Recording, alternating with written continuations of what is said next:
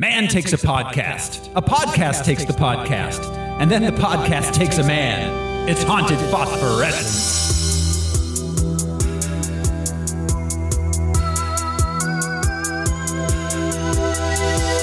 Hello, everyone. This is your host, Throw Smiley. I eat screams and drink pain. By screams, by screams, I mean corn dogs, and by pain, I mean cherry 7-Up. Sorry, Josh. I forgot to write some down. That was the only thing I remembered. All right. I'm Josh Cece, but you can call me Mr. Sleep. Remember, cause a wheel, Doc. I'm Brian Lesh. You're wondering why I'm wearing such a funny hat. I'm Eller Whoever. I am Al. Cheech the hat. Yeah, we don't want to say anything. Johnny Shoes. I feel like there's a little propeller. This is Haunted Phosphorescence. It's the podcast where we watch spooky movies all October.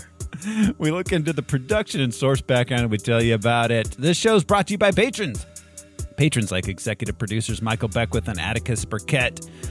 You can be a patron. It's very easy. It costs $1 at patreon.com/harmlessentertainment. There's a lot of bonus content there. We've got monthly movies that don't show up on the main feed. We've got a Star Wars miniseries, a bunch of holiday shows, music stuff. So go check it out. Patreon.com/harmlessentertainment. This week on Haunted Phosphorescence, we are watching Dr. Sleep. When I was a kid, there was a place. A dark place. They closed it down and let it rot. But the things that lived there... Hello, Danny. They come back.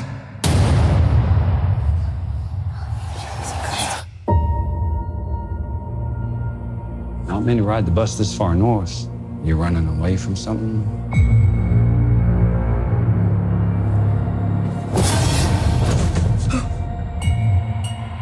I'm running away from myself, I guess.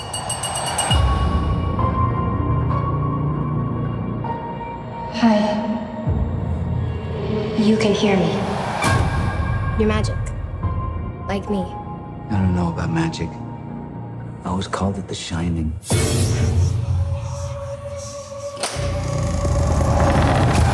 The world is a hungry place. A dangerous place.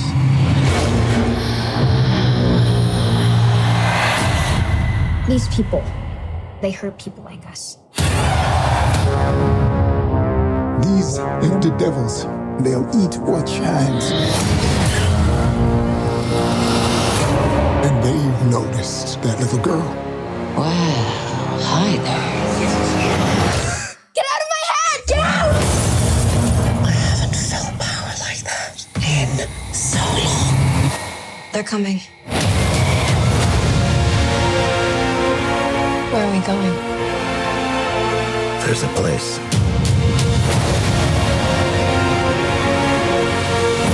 You sure you want to do this? I'm ready. Yes, you run, dear. And then I will find you, and you will scream for years. Come and play with us forever and ever.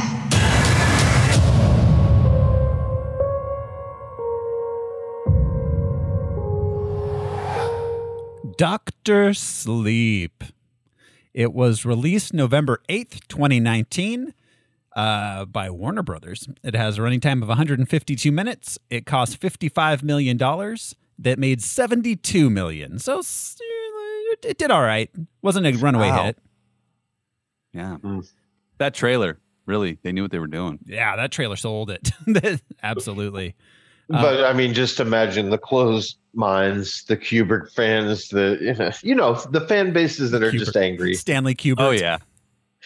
Kubert. Yeah. I miss Kubert. That's a fun game. Remember the Saturday morning cartoon? Yes. It was terrible. Yeah, it did all right. It is proof that Warner Brothers can do a connected cinematic universe if they want to. But Well, and this also follows up The Dark Tower that failed terribly. Oh, that was so.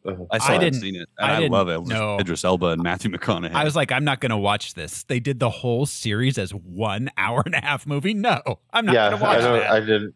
what a bummer. Yeah, no. Because there's like 8 books of that, right? Yeah, It's like the Bizarro Hobbit. it's like 10,000 pages long. Like it's Yeah. incredible.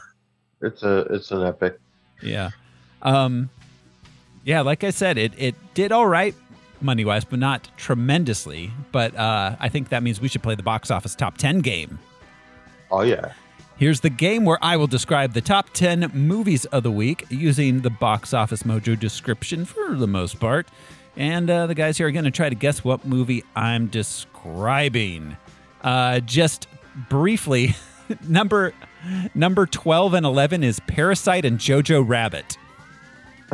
Which, yeah, those have both been out a while, though. So, yeah. Let's see. So, at number 10 for the week of November 8th, 2019. An eccentrically macabre family moves to a bland suburb. Adam's Family Values. It's the Addams Family, the animated one. Oh, Yeah. Yeah, I forgot that existed. I heard it was fine. Just fine. it's fine. Yeah.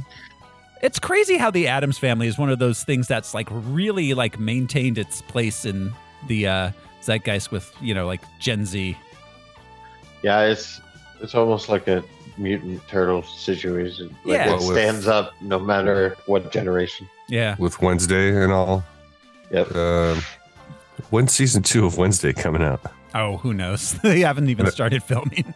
And will they call it Thursday? Did you brief tangent, have you guys watched Gen V yet? Yeah, The oh first yeah. few? No. Yes, I have. That roommate is just Wednesday's roommate. Yeah, isn't she? Yeah. I did think about that. Yeah, like immediately. That was all. Yeah.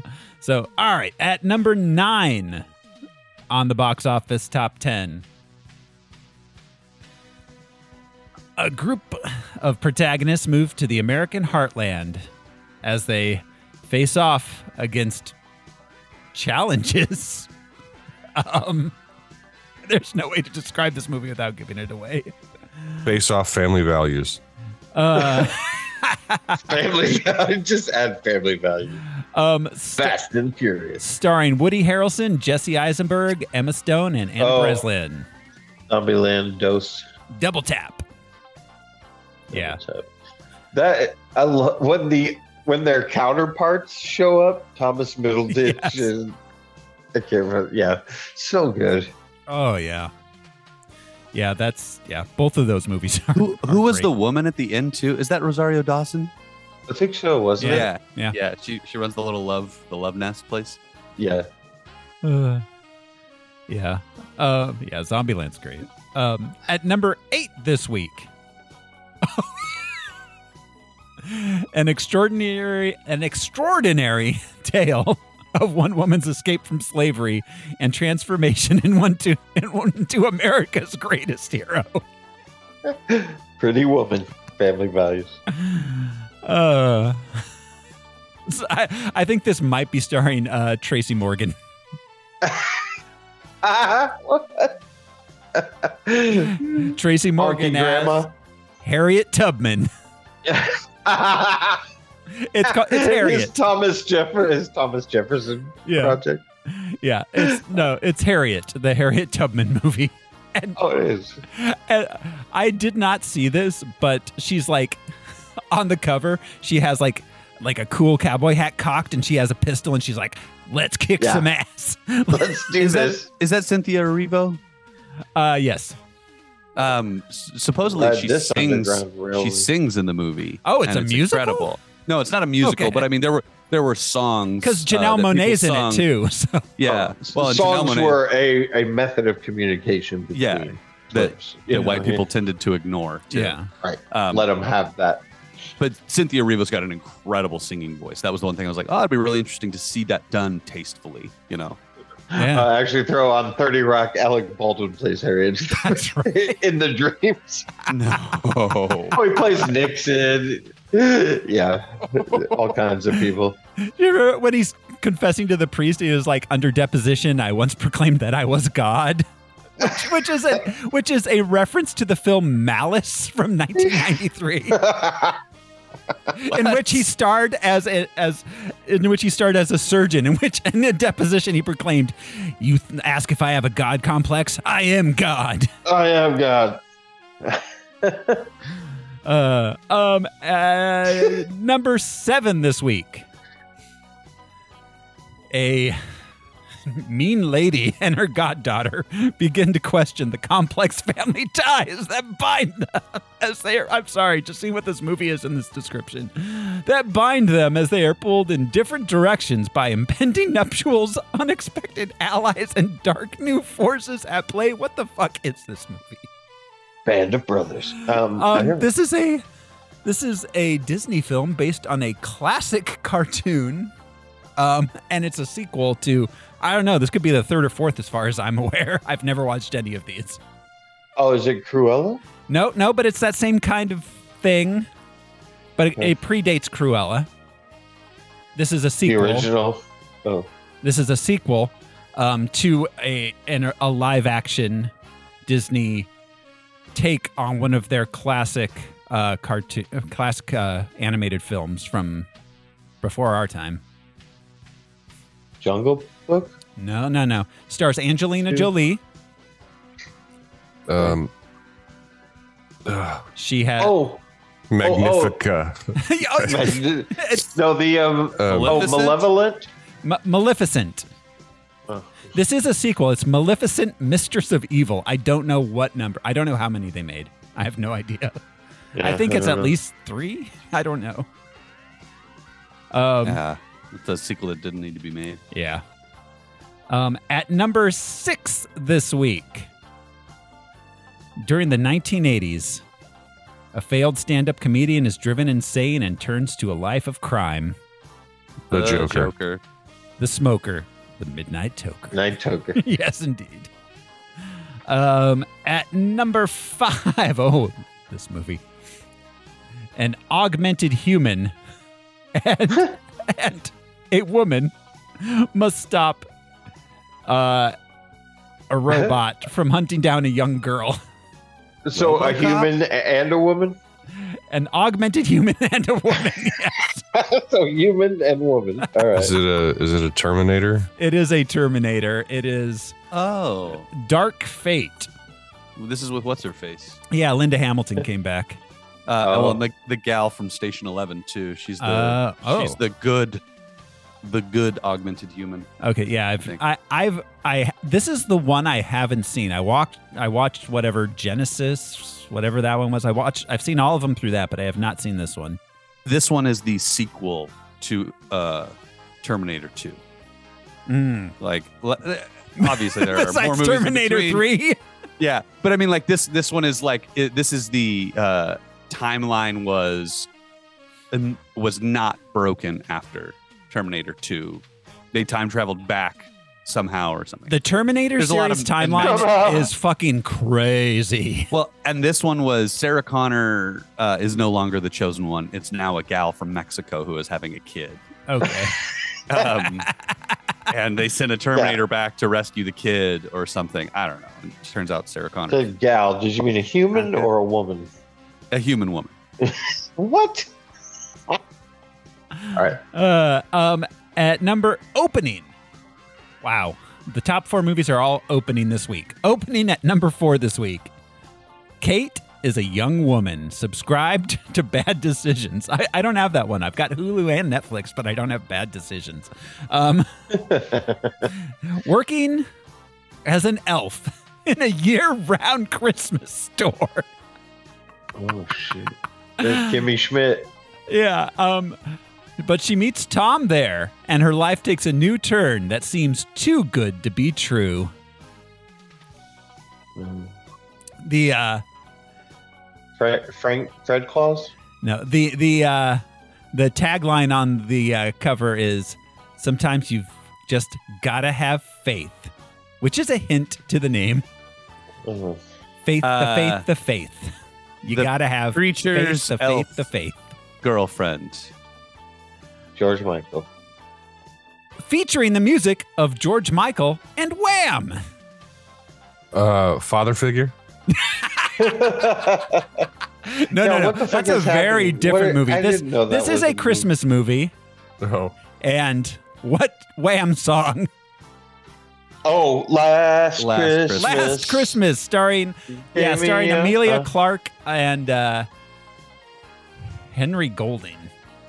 Okay. It just sounds like The a Henry Simpsons Golding? episode. Clive Owen? Have you guys seen the Warren. modern Simpsons episode where they do the Christmas thing with I forget who plays the woman, but it's Skinner and some big city woman, and they fall in love. They're filming a Hallmark movie they do in Springfield.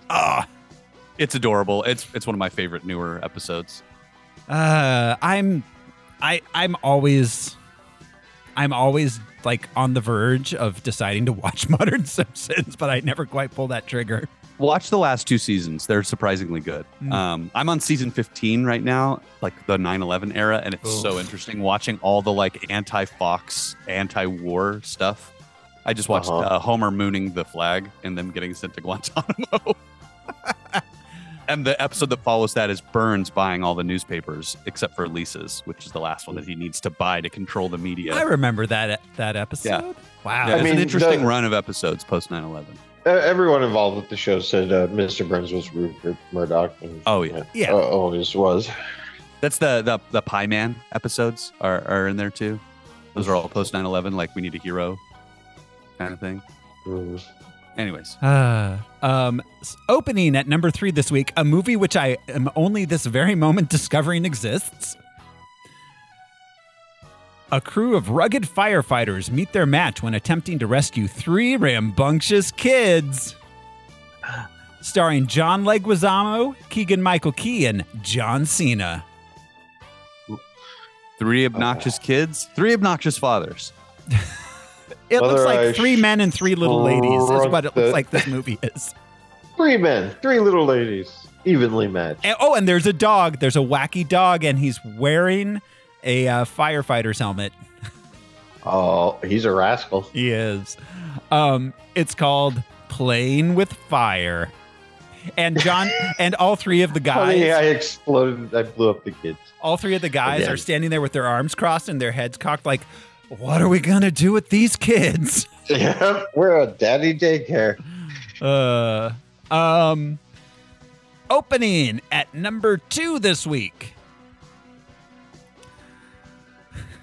Years following the events of The Shining, a now adult Dan Torrance must protect a young girl with similar powers from a cult known as the True Knot, who prey on children with powers to remain immortal. Children of the Corn. So specific. Family values. Children of the Corn. Family values. The Tarnishing. Yeah. The tarnishing. The weirding. And opening at number 1 this week. Oh God, how do I even just? I can't read the description as written here because It's a superhero movie, I'm guessing. It is not. Oh. I will read the. Let's see. It's starring Patrick Wilson, Aaron Eckhart, Dennis Quaid, and Woody Harrelson. Oh my goodness. From the director of Independence Day, based on real events. Is this Moonfall? No. This is an historical drama. It looks like. Can you tell us approximately when? It's a World War II historical drama, made by what's his face? What is the Independence guy? Not Verhoeven. Not Verhoeven.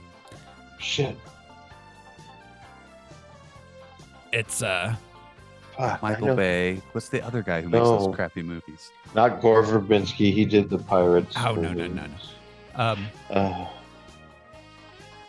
Indy- It's Roland Emmerich. yes. Yeah.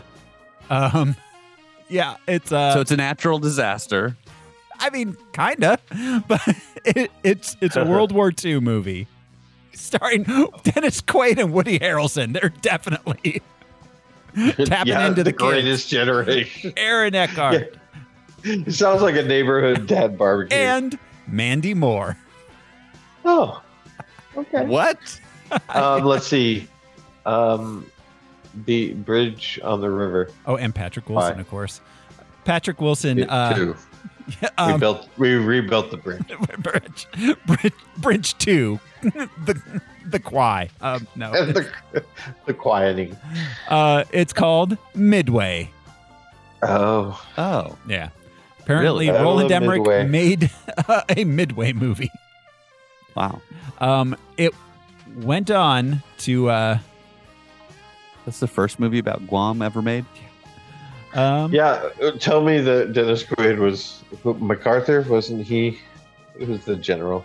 No, Woody Harrelson is. Is MacArthur? I mean, he I'm does pretty kinda sure. look like him. Woody actually, No, now I'm he's thinking about Woody Harrelson is an admiral. Okay. it. Oh. Is he Nimitz? No, What is he? but what is he in the movie, Yeah, Al? isn't His father was a hitman, right? yeah, there Yeah, are theories yeah, that there's he some killed, crazy that he, stuff. that he was the grassy knoll shooter. Yeah. Yeah. All right. So that is. Whose son was on Cheers? World has always been weird. Yeah. So that is the box office top 10. That brings us to the film. I'm going to briefly talk about the book. Very briefly. There are a few.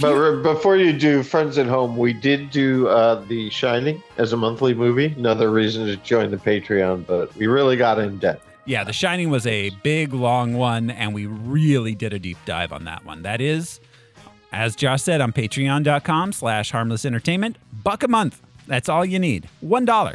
You don't even have to keep subscribing. You can pay $1, listen to all the old ones over the course of a month, and then unsubscribe. But why You don't would have you? to take care of the boiler. We'll do that for you.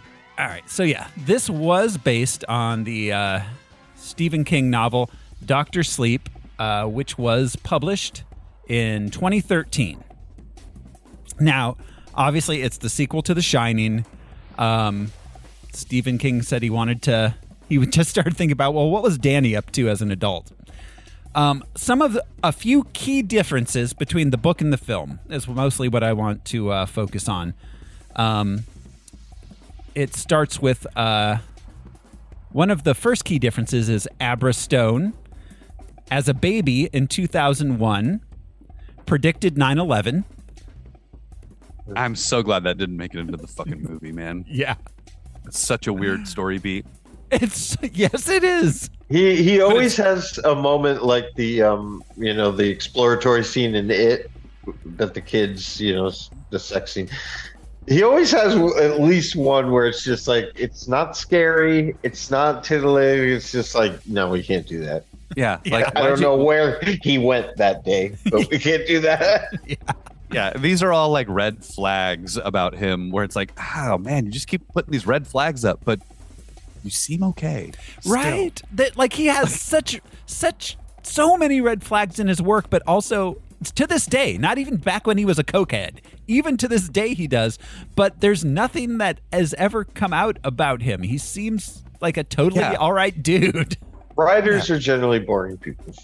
Yeah, exactly. He's in love with his typewriter, and his He has house an in Maine. imagination. He has an imagination, and he can afford to sit around and think. I heard recently that apparently his wife has been posting on social media that he's driving her absolutely insane because he's currently obsessed with Mambo Number 5, the song. And, I love is that. Playing it nonstop.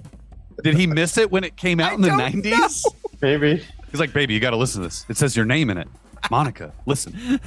No, Tabitha is her name. Is her name really Tabitha? Isn't that the daughter? Tabitha King. Or is that his Maybe wife? she's name.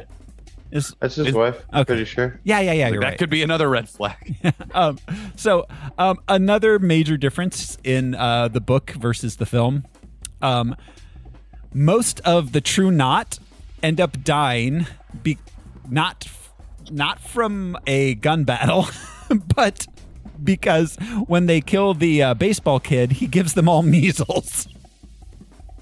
No. Yes, he gives That's them so measles. much worse. It's like a smallpox situation. Yeah.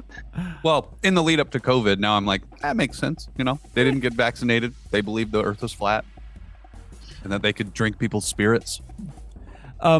They made fun of him in it chapter 2, but like about the endings. James McAvoy's character, Bill Denbrough, just nobody likes the endings to his book. Right. Or the showdowns. And speaking of the big ending in the book, so the ending in the film was actually, for the most part, the original ending from The Shining, the book The Shining. The boiler room burning down, all that. That was in the burning of the hotel. That was in sure. The Shining, not Yes, it Doctor was. Sleep. The boiler. But in Doctor Sleep, the book ends. They push Rose off the roof of the hotel. She dies. And then as Abra and Danny drive away, they turn back and see the ghost of Jack Torrance smiling and waving at them. Jedi way. style? Yes. Dead Jedi style? Yes. With We'll Meet Again playing in the background or whatever. Time goes by. Yeah, time goes by. must remember this. Oh, and so, okay, another major difference. It turns out that Abra's mother in the book is the illegitimate love child of Jack Torrance. So Abra is literally Danny's niece. Wow. So her saying that in the movie, like, well, that's not Is less completely creepy untrue. Yeah. in the book. Yeah. So Yeah. In the I movie, we're honestly- kind of with Abra's dad. Like, I Uncle really- Dan. I really like how they handled all of that in this movie. I thought that was really cool that they made it part of the plot. Where he's like, "Dude, you what? I can't sit with a teenage girl on a bench. Kidding me?" yeah. Instead of it just being like, "We're all magical." Like, Well, or like him when he was a kid, sitting with a much older black man. Yeah. Well, again, nobody cared. but at the time, it didn't matter. Not that You know, that's whereas thing to care today, about, but it really matters. You Yeah. know, like it was a cool. I love how this brought modern sensibilities into the world of The Shining. One last difference. There were still a few members of the True Knot alive that didn't die from the measles that went to the Overlook with Rose the Hat. And those were killed off because in the book, the dying grandmother was an actual character, and Danny went to Dr. Sleeper as she died. And collected her steam, saved it in his lungs, and when he went to the Overlook, blew it into their faces, so they all died of her cancer. Because her steam had cancer, because she was dying of cancer. cancer steam. Yes. I'm so glad they avoided all these weird overcomplications with the steam. That's so yeah. So like so for the listeners, you know, in our group chat, I was saying how Stephen Kingy this movie was, but then I read this description. I was like, nope, they absolutely dekingified it by at least 50%. At least, yeah. Those are all. I mean, you kind of have to. Of course, you have to. No, Yeah. that man is insane. His books are Yeah. insane. It's crazy that he's the most successful writer of all time when his books are so completely out of their minds. Well, Yeah, I mean, some but are that's, so inaccessible that it's hard to. that's the fun, though. I mean, his process is literally just write the book, right? Yeah. Like he just writes a book, and it just comes out of him. He's not like, okay, I want it to end with them pushing her off the roof. He's like, all right, and then they get on the roof and he push her off. That's what I like about King's writing, is that it all just kind of flows out of a dude's brain, like he's making up a story on the spot. Well, we were just talking about it recently, but where he has these almost George Lucas responses to things, where just like, I wondered what it would be like to write a story about a guy who's in two places at once. It's like, that's an oversimplification, isn't it? But it's not. Yeah, he just pumps that book out. Just pumps it out. Yeah. Like, what if cell phones could be used, in a supernatural type, there you go. What if an alien was a clown that was living in a town for 100 years? Yeah, I mean, that's what he said. What if a town was haunted? What if a whole town was under some sort of evil spell? Well, and The Shining was what about a 1,200 hotel pages. built on an Indian burial ground, that takes the souls of the caretaker. Kind of dope. So yeah, the places are inhabited. It's not just a haunted house. So we talked about King fairly in depth on the Shining episode. Oh, and also we've talked about him a little bit on the Mist. The Mist. Just real quickly, the man has written 65 novels. As 11, That's it? 11 Yeah, that seems low. 11 collections of short stories, 19 screenplays, and 16 others, which also include his novellas. Wow. And he got hit by a van.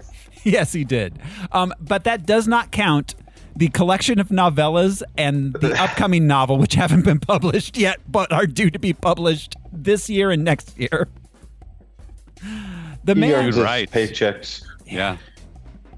the man writes like he has 65 novels and has been publishing for 49 years. He averages and that along with all the short stories, he averages about a book and a half a year for 50 years. I bet being his editor is one of the easiest jobs in the world. Yeah. Like he's like clockwork. We don't have to worry about Steve. We gave you an advance. It's been a year now. Well, and it's Stephen King, so you don't change any story elements. You're just like, all right, I spell checked it. It's good. He's like the Well, I mean, an author has their like editor. hounding him to that provide person doesn't work. go with a red pen and edit the book.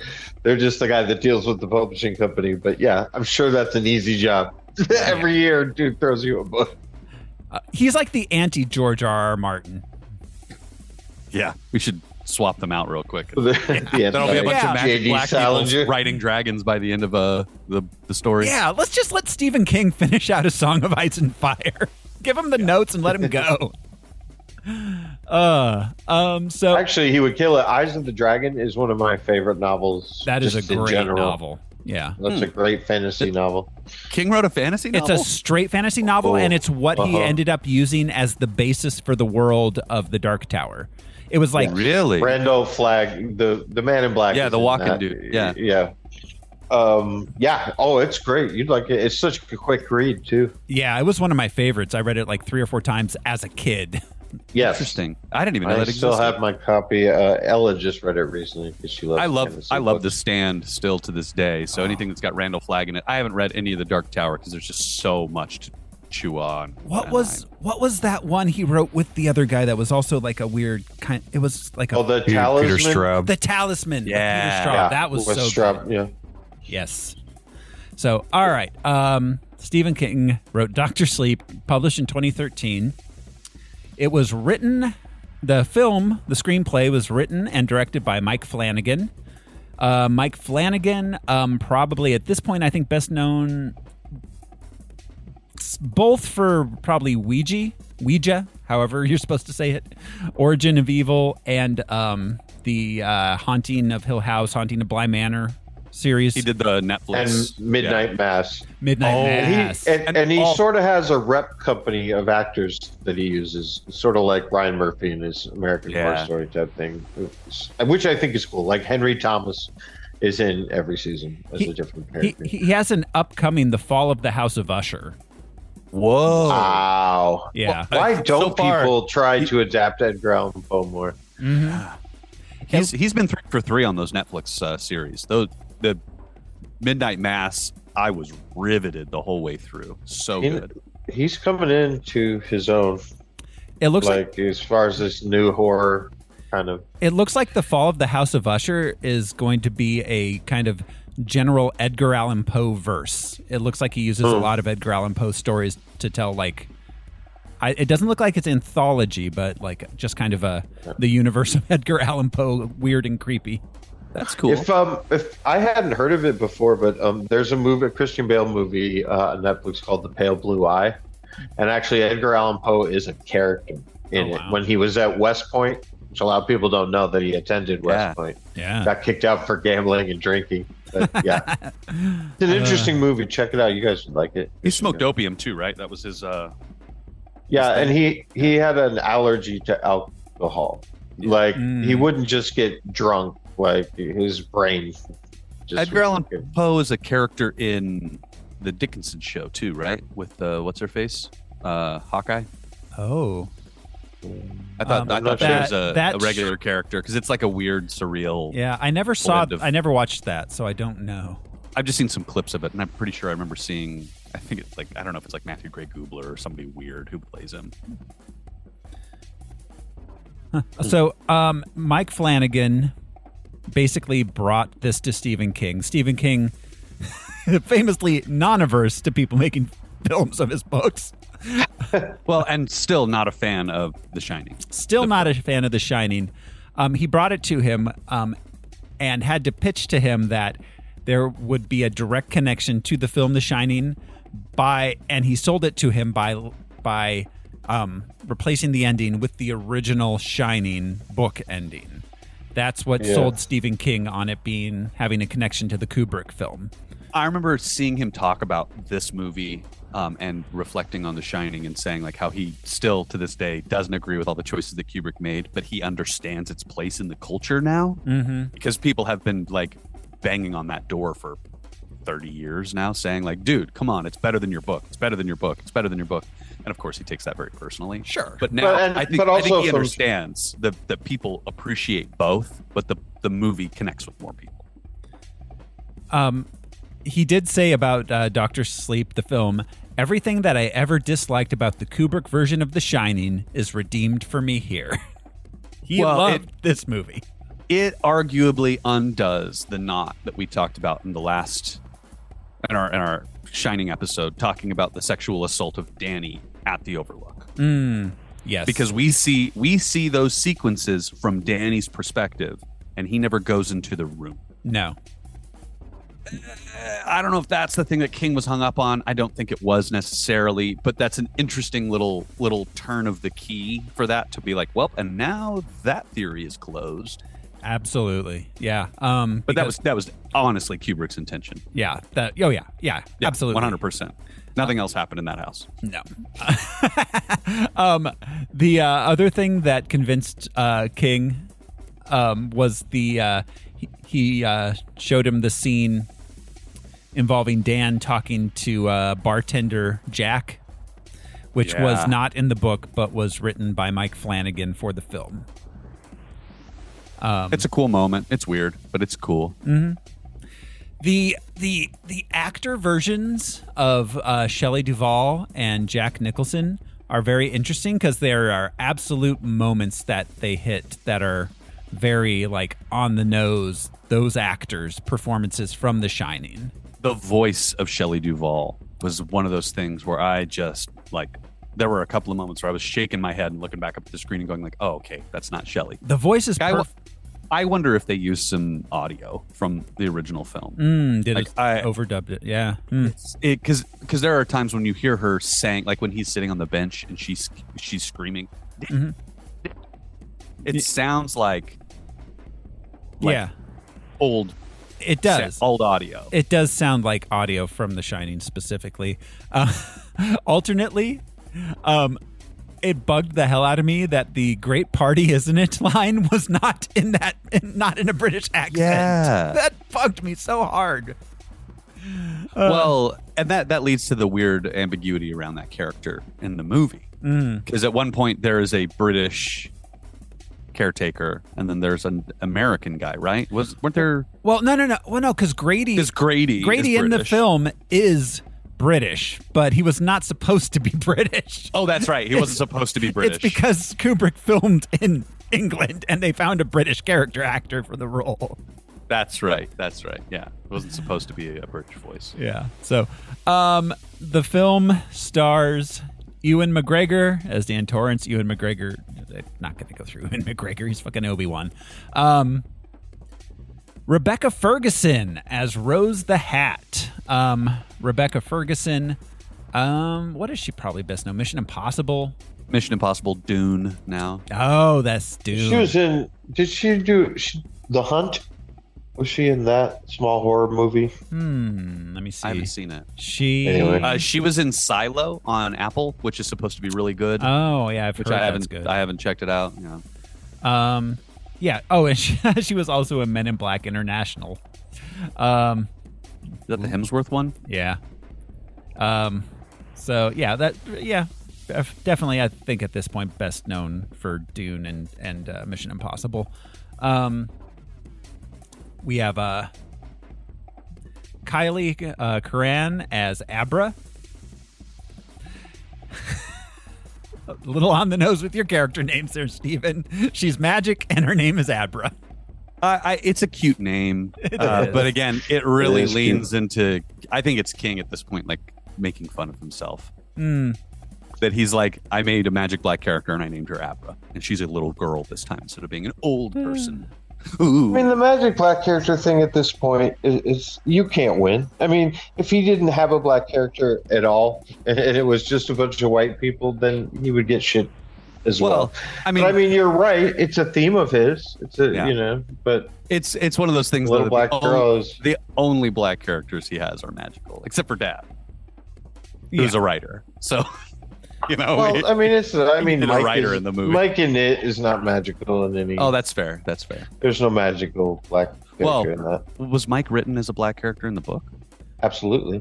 Really? The ink spot was this that was one of the times it came out because it was the racism and the hate and that's right. Okay, I do remember that. Yeah. He was absolutely black. Yeah. Kylie Curran. You're not wrong. Yeah, and but I'm just saying, the Stand and the Shining are hard. 2023, dude can't win, no matter. You know what I mean? Yeah. So a black girl character is a good choice. Yeah. Well, and just if your protagonist is a middle-aged white guy, that's a good choice. And it's Maine. I mean, there's not all black. No. This is New Hampshire. Oh, which also I'm sure there's not a lot of black folks in New Hampshire either. Everything north of Boston is all just one thing as far as I'm concerned. Yeah. As your resident New Englander, there we have that's all right. Kylie Curran. She got her start playing Nala in the Lion King Broadway production. This is her film debut. She's currently starring in Secrets of Sulphur Springs, which is a Disney series about a haunted hotel. And she's going to be in the upcoming Fall of the House of Usher that Mike Flanagan is making. That's cool. Yeah. She's good. Yeah. She's young to be playing Nala. That's interesting. Oh, she's probably playing young Nala. Duh. Yeah. Carl Lumbly took over the role of Dick Halloran. He was. I got to give credit to everyone playing an actor from The Shining. Yeah. The chick who played Wendy. Yeah. She even had that Judy Garland, Shelley Duvall. Oh, Daddy. Yeah. Oh, absolutely. The Mickey Mouse voice. Yeah. Yeah, exactly. Well, like Judy Garland was her mom. She had to say, "Oh, Toto." Yes. Yeah, Mickey, but also sort of 70s Paul Lynde type comedian. Who is the actor that played Dick? Dick Halloran was played by Carl Lumbly. He has the Scatman Crothers vibe. It definitely worked. This dude has been in so many things. His first film was Escape from Alcatraz, 1979. Wild. He was in Caveman. He's so much older than I thought he was. Yeah, Caveman. He was in Caveman. Yeah, with Ringo. He was in Buckaroo Banzai. Oh, we have to do that for the show. Oh God, I want you so bad. He was in Coming to America. Really? Yeah. God, yeah, this guy's worked. He's done a lot of Warner Brother DC voice work in animated movies. That makes sense. Got a good deep voice. Al is muted.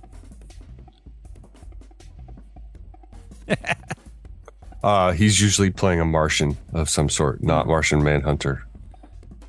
Just a regular, like Steve the Just Martian. other Martians. Yeah. He I guess there would be more. he is Isaiah Bradley in the MCU. Oh, yeah, he That's was. where I recognized his face from. Holy shit. Well, they aged him up a bunch and gave him like the splotchy old man skin. Yeah. I'm disappointed that there wasn't a scene of him in this movie in his apartment with the like Yeah. the Soul Sister poster. Zon McClarnon. Zon McClarnon? Zon McClarnon. Marklar. Marklar. Wow, that is a name. Zon McClarnon as Crow Daddy. Well, that's his name? Yeah. He's Hansi He's in from- Fargo. Yeah, and he's from what's it called? He's big. From Reservoir Dogs, right? Reservation Dogs. Yeah. Reservation Dogs. Yeah. And he's the protagonist of that one episode of Westworld where they did it all in Lakota. Oh yeah. He is an Think of indigenous character's actor, name. obviously. If we, Yeah. He was in season 2. I had no idea that was his name. I knew he didn't have like an indigenous, Yeah, but tribal Zon name. McClarnon. but Zon McClarn. McClarnon. McClarnon. Well, He's an McClarnon. Irish McClarn. He's fantastic in Fargo season 2. He's He's so an good. incredible actor. Yeah. Every He time is I see great. him, he is just riveting. He is great.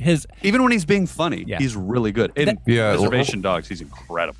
And let's not forget History of the World Part 2. Oh yeah, this is that. That really worked. His Don't get me started.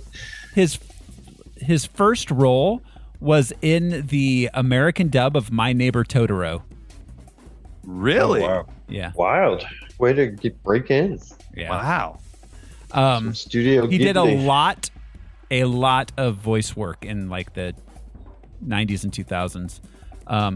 He was in Tequila and Bonetti and an episode of Baywatch and Murphy Brown. Wow, he's been working. Dude's worked for years. He has a good voice. He's such a small dude with such a big presence. He's so fun to watch because he's not tall at all, and you put him on screen with a bunch of actors who are generally tall people, and he just really you can't help but stare at him while he's on screen.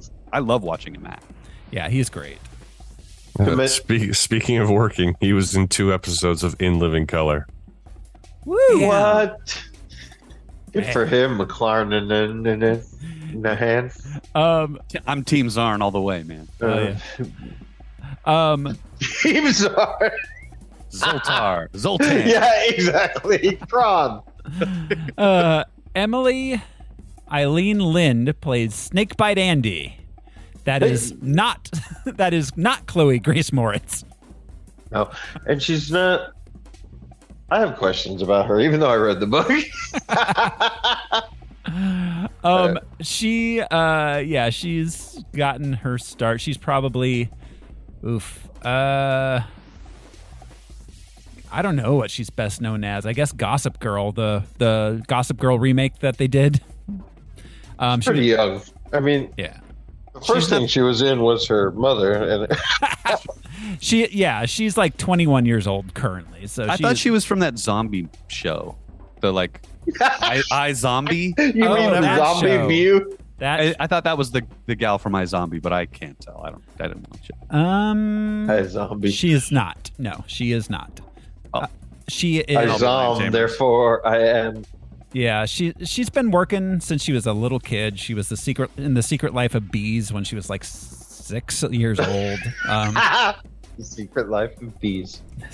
Yes, she's in the Babysitter movies, not the Babysitter Club, but the horror film series. Yeah, I think they're on Netflix. Yeah, the Babysitter and the Babysitter Killer Queen.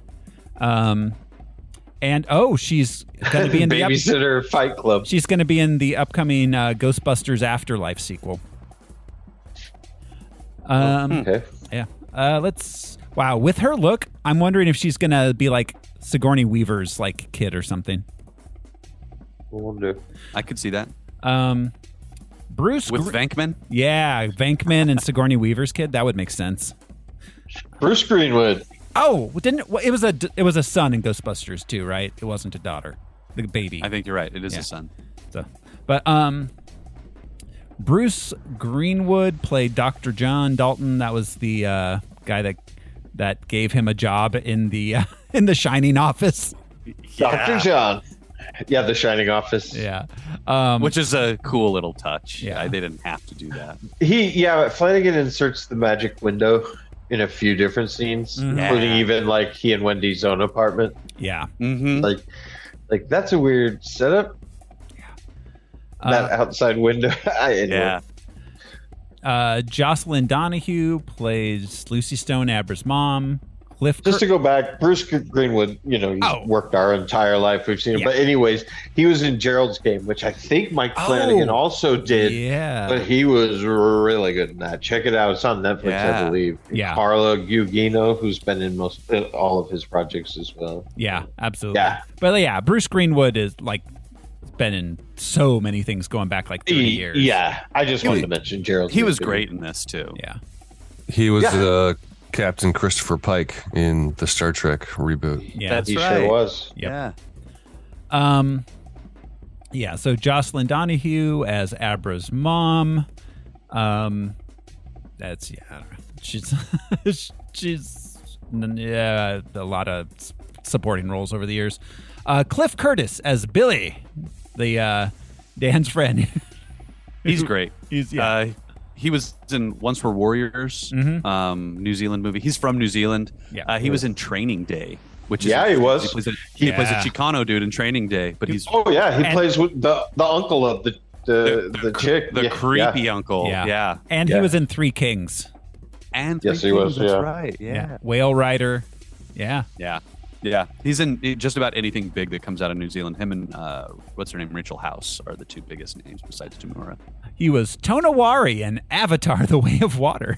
That's right. He's the water chief. Yeah. The water chief. Okay, I did not know who Tonawari was. And I saw that movie. I recognized his voice and face immediately when I was watching Avatar. I was like, oh shit, it's that guy with the cornrows.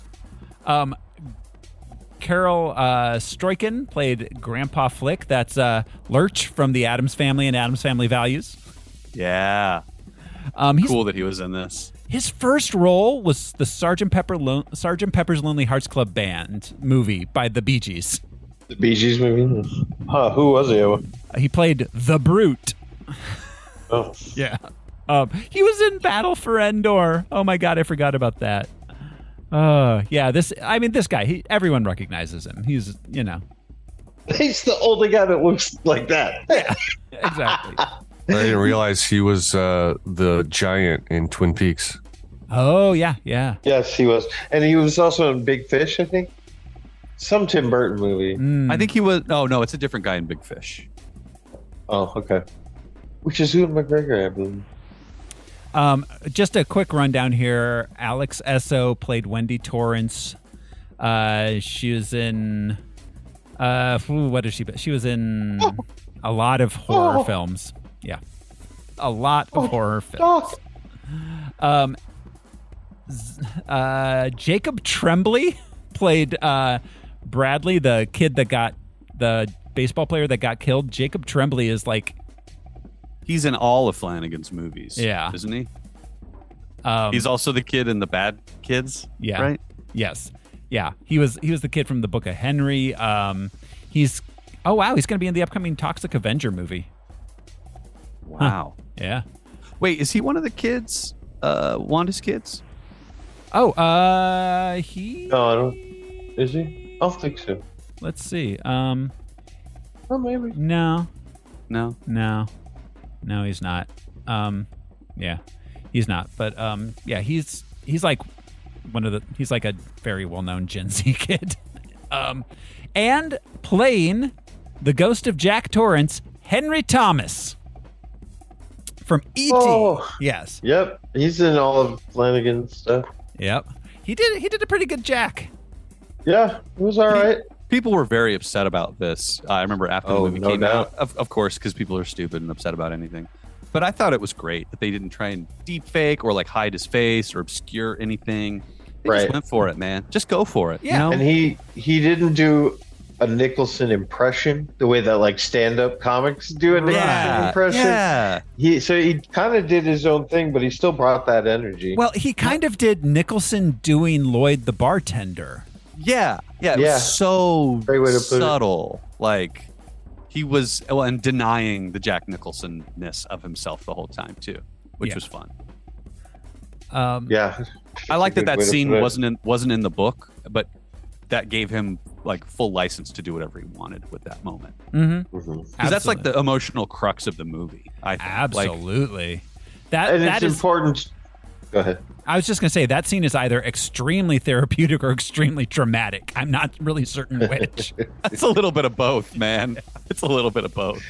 On the polarity of Danny and Jack and how weak of spirit and will Jack was. Yeah. Compared to, it literally took one scene with the bartender, with Lloyd, for Jack to be like, I'm back. I'm off the wagon. I'm all this shit. But Dan had the wherewithal, the sobriety to be able to, no. Well, and they both drank for a reason, but one reason was justified, which is like, I am fucking magical and I need to not feel this magical power. Whereas Jack was just drinking to avoid his family and responsibilities and pain. And his life and his failures. He drank like the rest of us, whereas Dan drank like, like a Jedi drinking to hide the Force, basically. Yes. Or like booze was his fortress of solitude. It's like Superman. If you can hear that many different people, you'll never be at peace. It's like Obi-Wan just watching Luke with those binoculars the whole time. Well, I was going to say in this movie, The Shining is very much the Force. It has a similar kind of vibe. You can sense it.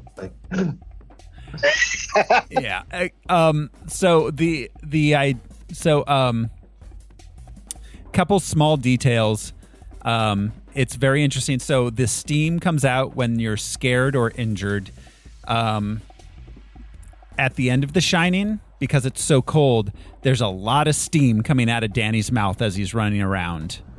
Oh, that's interesting. And Jack, when he dies, when he's sitting there shivering, consider the steam aspect of that. King is so clever at like drawing on things that he already did. Then also, I noticed a small detail. People keep calling Danny Pup throughout this. Just random people will be like the lady that was the landlord for his little attic apartment was like, "You're going to vouch for this pup." And then Jack calls him Pup later. I think there's one other incident where someone else calls him Pup. I believe Rose calls Abra Pup at one point too. Yeah. I believe that Jack called Danny Pup in the book of The Shining. We were talking about. We'll get there. Cart before horses. So this film has 78% on Rotten Tomatoes. Huh. That's good. Fair. Yeah. And I have a few Letterboxd reviews here. Shining. 5 stars. The one thing The Shining was missing was a vampire subplot. 5 stars. Hey, man. After watching Flanagan's movies or his series, I agree. Well, it's vampires satisfying. make anything better. Naturally, there would be people. There are Siths to Jedis. It just makes sense. Yeah. It's comfortable to the mind, and it's a real world application of the idea of what a vampire is. This isn't a vampire movie, but they're vampires. Yeah, they are absolutely vampires. Sucking your acid, sucking your wills, sucking what makes you unique. Yeah. What connects you to other human beings. Mm-hmm. I think this is better than them drinking blood too. Oh, absolutely. Drinking blood is such a base. It's such a base thing for vampires. Where it's like this, it's like stealing life essence is magic. Drinking blood is so 1892. Yeah. Some like alchemy level of magic kind of shit. Like when they had Capri Suns of blood back then. Drew Toothpaste writes, an alcoholic tells a teenager she has a special gift. Those are Justin Roiland's allegations. I also watched this movie. Half a star. Jesus. Let's see. This was basically Monsters, Inc. 5 stars. Oh my God, Andrea said that. That's exactly what she said. She's They even have the it's just canisters? Monsters, Inc." Yeah, they have the canisters, the thermoses. Oh my God. Whoa. And Kay writes, why did everyone dress like they were on Ink Master? Half a star.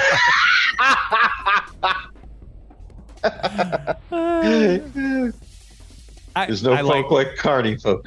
I like the character design of all the fucking weird wandering caravan people. I do too, yeah. Because Like, they the things you would- designed themselves. That's what I Right. assumed. Like they had all this time and resources to become what they wanted to become. I love that their nicknames And they are live that long. are so Stephen King level. It's like, well, you wear a hat, so you're Rose the Hat. Rose the Hat. 'Cause you Which have a came hat. first? Jimmy the Shoe. Why you call me Jimmy the I Shoe? want you to Because you call me always got Rose the shoes Hat. on. You always got. They call me Eyeball because I got to. You're Crow Daddy, because you look Crow like a Daddy. crow. Let's stop at Crow Daddies for some Crow wings. Daddy is the most Stephen King name ever. Yeah, Yeah. for real. Well, and the most Stephen King name to give to the one native character in the Of movie. course, absolutely. Crow Daddy. Oh, he wasn't in the book. Oh, he was in the book, but he was not indigenous in the book. No, he wasn't indigenous. That's what I meant. He was in the book. but he was Absolutely not. believe that. Yeah. So that is it for the background, guys. You ready to jump into the movie? Red rum. You turn me Yes, right sir. round, baby, red round, like a record, baby. Red rum, red rum. Well, I love that he explains Tony as well. Yeah. Yeah. As a kid, and I did watch The Shining as a kid, probably I should So did not have. I always pictured Tony as Tony the Tiger. Same. A lot of time it was Tony Danza to me, which always made me chuckle. I thought of Tony the He's Tiger. the boss.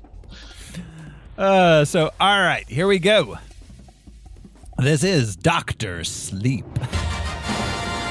We open on a Kubrickian overhead shot of a camper, and we get the shining stings, the horns. Dun, Bwom, dun. bwom, bwom, bwom, bwom. Yeah. Winnie They Carlos. used the old WB logo Yeah. Yeah. The shield? No. from the 70s. Yeah, It was the flat one. The the- flat. Oh, the same one that in The Shining. Star. yeah, the non-CG one. Yeah.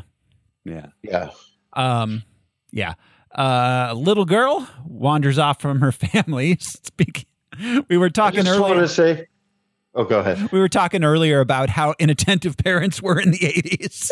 Yeah, she just said, I'm going to pick flowers. She's the little girl, Vicky, in It Chapter 2, the one who has the yeah. birthmark on her face. All right. She's in a couple of other things too. Yeah. She's. I think she's also in Flanagan's stuff. I think she might have played one of the daughters in Hill House. There is a little girl in Hill House that's featured. Yeah. Anyway. So she meets a lady in a hat who shows a magic trick. Oh, you're Rose the Hat. Okay, that checks out. They call me so- Rose the Hat. I have a question about the hat. Let's just get this off the bat. Okay. She's been around for a long time. Is that the hat that Lincoln was wearing when he was assassinated? Oh. It wasn't wearing a hat. When he Well, was I'm assuming assassinated? he was not wearing a hat because he's indoors. But is that Lincoln's top hat? No, I think his it's was too much taller. short. I think it's too short to be Lincoln's That's not top a. hat. Fair. That's not He's a also- stovepipe hat. Oh, that's true. That's true. And he's a big man, so his head would be too big. But that was my thought. Was like she's old enough to have gathered things. Thinking of the 9/11 weird connection. I'm sure in the book it's some sort of historical hat, but I don't know which one it is, and I'm not going to look it I up. don't remember. Again, I don't. It's my a very memory. special But hat. I don't think It's Chester A. Arthur's hat, as a matter of fact. That's the hat of Alexander the Great. that was his hat. He wore that when he tried to conquer Asia. I thought it was lost. The hat of Simon Bolivar. I thought it was the hat that Jesus pulled the fish and loaves out of. I love that in your mind that happened with a hat. It's like Jesus, the close-up magician. It's like no, they're like handkerchiefs. The fish and loaves are connected, and he keeps pulling them out in one long string.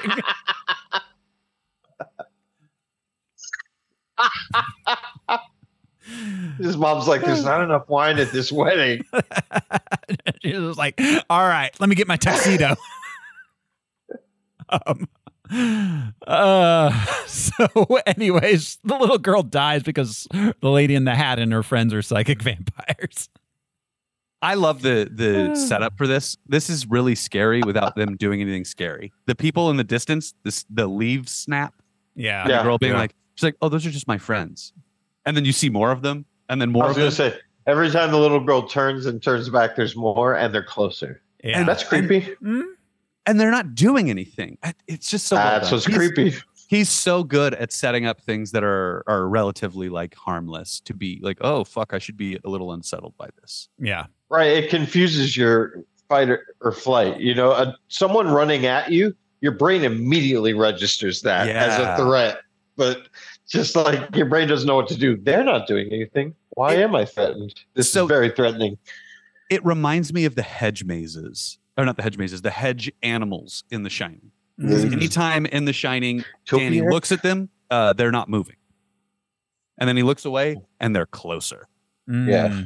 And that's one of the most like visceral moments I've ever had reading a book, was that memory of that. But that's what that reminded me of. And I'm pretty sure that Flanagan was like, oh, how do I bring that thing that was missing from the movie into this? And he did it with people instead. Anyways. Cool. We cut to Danny Torrance riding his big wheel in the Overlook Hotel. It's 1980, by the way. I forgot we got a title card. It's 1980. He stops at room 237, and we got our first sexy old crone sighting. Yep. Yes. And again, the door opens, and the sexy old crone comes to him in the hallway. Yeah, he does not go in to the room. Right. Which, knocks down the like, he went in and Jack went in after him. Yeah. Not that it knocks it down. I mean, the first movie's obvious, but this movie is doing a lot of it's I think it's subtly helped the idea that like these entities can be outside. The Shining made them all very trapped in the Overlook Hotel, but then they're obvious because the sexy old crone kind of follows Danny, obviously. Yeah. Mm-hmm. Well, they needed a vehicle to leave. Well, with. That's what I mean. Yeah. What they kind of say in the end is that because the hotel got shut down, they became very hungry, so they started reaching out from beyond the hotel. Whereas before, they had enough people coming into the hotel that they got fed. Yeah. Yep. He wakes up. I guess that was a dream flashback. It's after the events of the hotel. He goes to the bathroom. Sexy old crone's in the bathtub. He pees himself. Wendy finds him. We learn that Danny hasn't spoken since the hotel incident. And when he's trying to go to the bathroom and he's seeing the crone, that's where there's that weird hallway that looks like the magic room in the office. It's got the window up above. Yeah. With all the greenery. Mm-hmm. It's not impossible, but it just harkens to that. Yeah.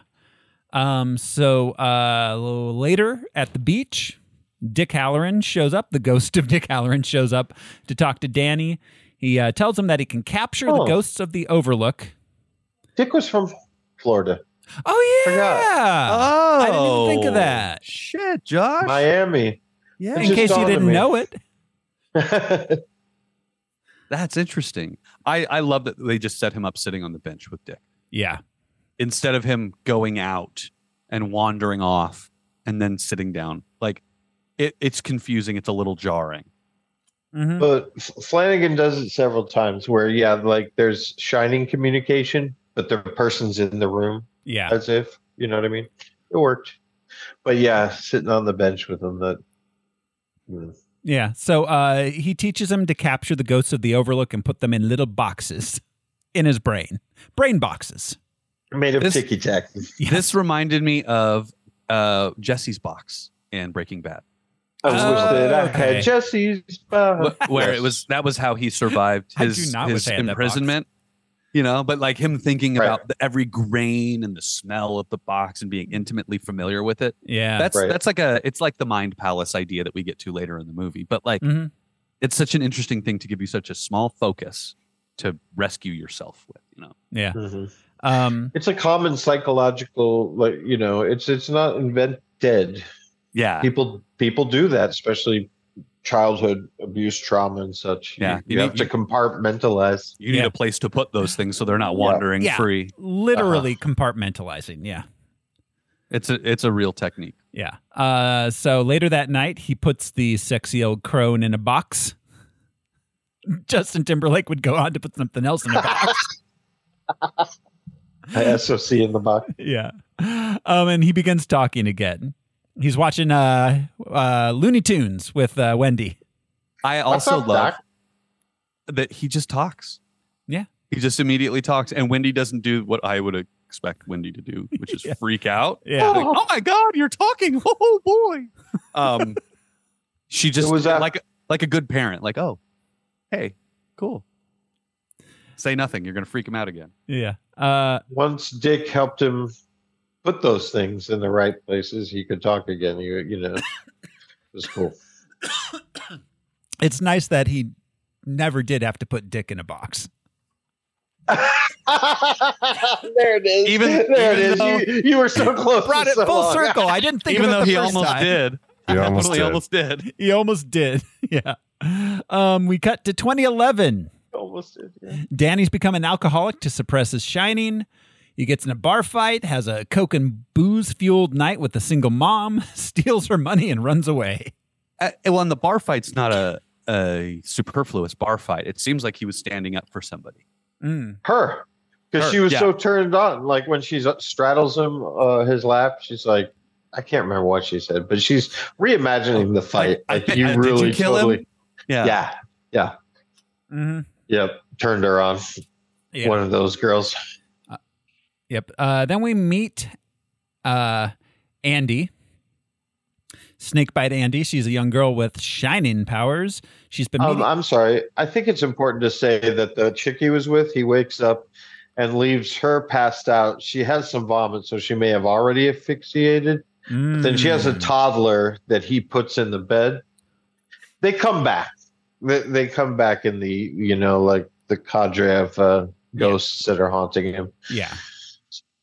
Yeah. So he leaves the kid there on the bed with her passed out, steals her money. Just some real shitty stuff. Yeah, super shitty. Makes Jack look good. Nice. Yeah.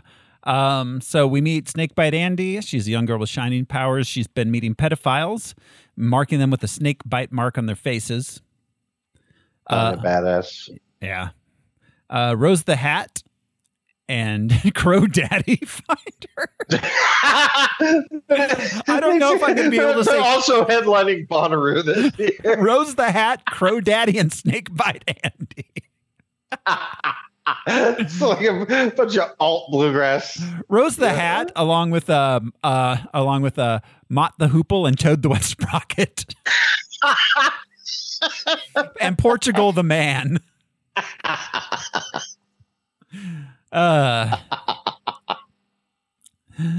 Anyways, they kidnap her.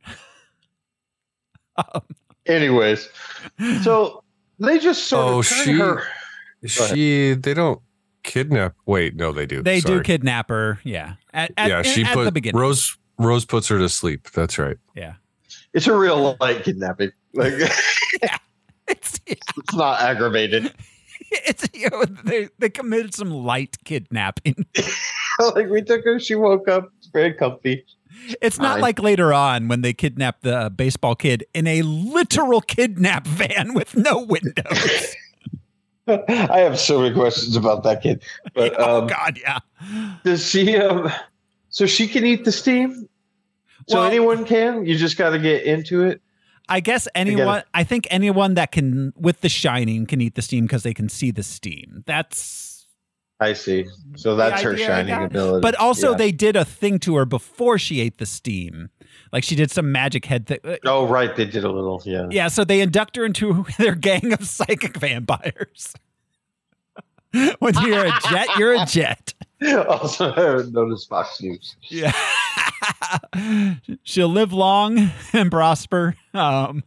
They consume the steam, which is the psychic essence of those with the shining that escapes when they're afraid or dying. They keep it in a thermos when they're not. It in a thermos. Like soup. Like soup. We cut to a little girl's birthday party. We meet 5-year-old Abra Stone. She has the Shining too, and a very a magician at her party. Yeah, at her princess party. Yeah. Yeah, she does some Uri Geller type showing off. Yeah, it's all about spoons. Starts playing the spoon. Ants. The spoons on the ceiling reminded me of Poltergeist Mm. with all the stacked furniture. Yeah. Yeah. Yes. And just the mom staring up the whole time while the dad's looking at the counters, being a little weirded out. I love that. Like that. Just they're tricking us as the viewer. Mm-hmm. Mm-hmm. And it's all forks on the floor and all spoons on. But yeah, he walks in like any dad would. Like, what the fuck? What's going on? Who made this mess? Yes. No need to look up. The bullshit's down on the floor. Also, that house is big enough. They definitely have like wait staff. I love that the dad's a writer, house. Stephen King, and who is very rich. Very rich. He is That very house is successful writer. insultingly large who for 3 lives people. in New England. Steve writes what he knows. There's like a family of 8 who's like, he outbid us. He didn't get the house. Yeah. So when Abra did the spoon ceiling thing, Danny and Rose both sense it from far away. Mm-hmm. Yeah. Yeah. She casts a long shadow. Yeah. She has big shining. She's like Anakin Skywalker of The Shining. Well, she is spoon a ceiling Taurus. thing. Band name called it. Was Jack the chosen one? Yeah, that's right. In the book, she is. You could just give people the shinning. Meanwhile, Dan's hit rock bottom. He wakes up under an underpass. He gets a psychic message to go to a small New Hampshire town, gets off the bus, and immediately gets a job. That's some white male privilege. That is. You're a white man. Would you like a job? I think it's The Shining. Yeah. I think more than anything. I think that he sees him and he's like, you look like you need work. You look Billy shines too. Yeah. Just not to the same extent. He's just a little bit. He's got a little shining. His story later. But then there's also the alcoholic in recovery. We can kind of you can tell. He can yeah, you can see it. You know that look of somebody who has not had a drink for a day or two at least. Yeah. The model of the town in the park, that is such a Stephen King-y thing. Well, and an allusion to the Jack looking over the maze. Yep. The miniature version of the maze. Yep. Right. That shot of him walking up to it too was really cool. 'Cause it's confusing. You're like, oh, that's the same place. What is he walking up to? This movie does a great job of introducing a shot that is confusing at first. Yeah. Constantly. Yeah. It's Mike Flanagan's visual style is very interesting because he quotes Kubrick throughout, but then he has his own style in most of the film, which is not even a little Kubrickian, but very distinct and interesting. Yeah. And when the Kubrickian moments happen, they're obvious. Yeah. It's so like, but without it being like cheesy. Mm-hmm. Yeah, absolutely. Let's see. Like tracking shots and everything throughout the hotel are all like shot for shot, exactly how you frame them. I mean, he literally recreates Danny going through the hotel on a big wheel. Like, yeah. The shot of going down the river, the helicopter shot, like, yeah. like just quotes him straight out. That's the original shot. I have so many questions about that part of the movie. We will get there later. But yeah. So Billy takes a liking to Danny. Being an ex-alcoholic himself, gets him a job and a place to stay. It's an attic apartment with a very grumpy landlady and a chalkboard wall. $85 a week for a loft? Hell yeah, sign me up. Yeah. In beautiful downtown New Hampshire. New Hampshire is just one town. It's one town. He begins attending Alcoholics Anonymous meetings with Billy. There he helps a hospice doctor find his watch using the shiny. That was a weird moment. This is one of those moments where I'm like, why did you tell him this? It's a watch, dude. Just let it go. It was weird. It's a watch. Yeah. Yeah. Like, well, it's like Obi-Wan trying to help all those people Yeah. without using the Force. It's like, dude, you're going to give yourself away, man. Yeah. Aren't you trying to hide this thing? The doctor should have been like, "You've got The Shining. You're Danny Torrance from Colorado. You stole a my doctor. watch. I'm calling the police. You totally stole my watch." Who's anonymous now? Yeah, this drunk vagrant came into my town and stole my watch and then rubbed my face in it. That's how It was a happened. drifter. But no. He's the town doctor. Yeah. Like, Stephen King. Watches a The bunch of- town doctor. Yeah. Yeah, but no. We're all white men, so he gets a job instead. I love he's at the meeting. He's like, I delivered half of these people, but you didn't intervene in their terrible alcoholics. I just watched them. We all Yeah. got drunk around here. I delivered I'm half, here to pick him up. I when they delivered get- half when they these fall. people, but I'm 65 and some of them are in their 50s. So how long have I been practicing medicine? What he means I by think it's the other delivered half. is he worked for the post office. That was Doogie Howser. Yeah. Yeah. Bruce Springwood is Doogie Howser. MP. Yeah. So Well, when he offers him the job, I don't know why I love this line, but the doctor says because he wants to bring him on as an orderly part-time, 3 days a week at the hospice. And he Hospice, asks, yeah.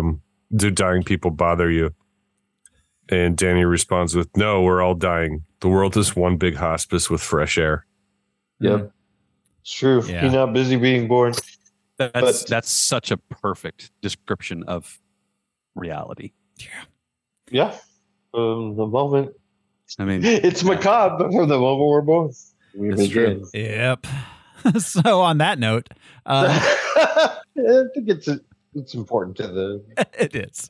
It is. On that note, he Do dead people bother you? No, they're dead. yeah. How could they bother me? if they did, that'd freak me out, man. They just keep calling your phone and hanging up.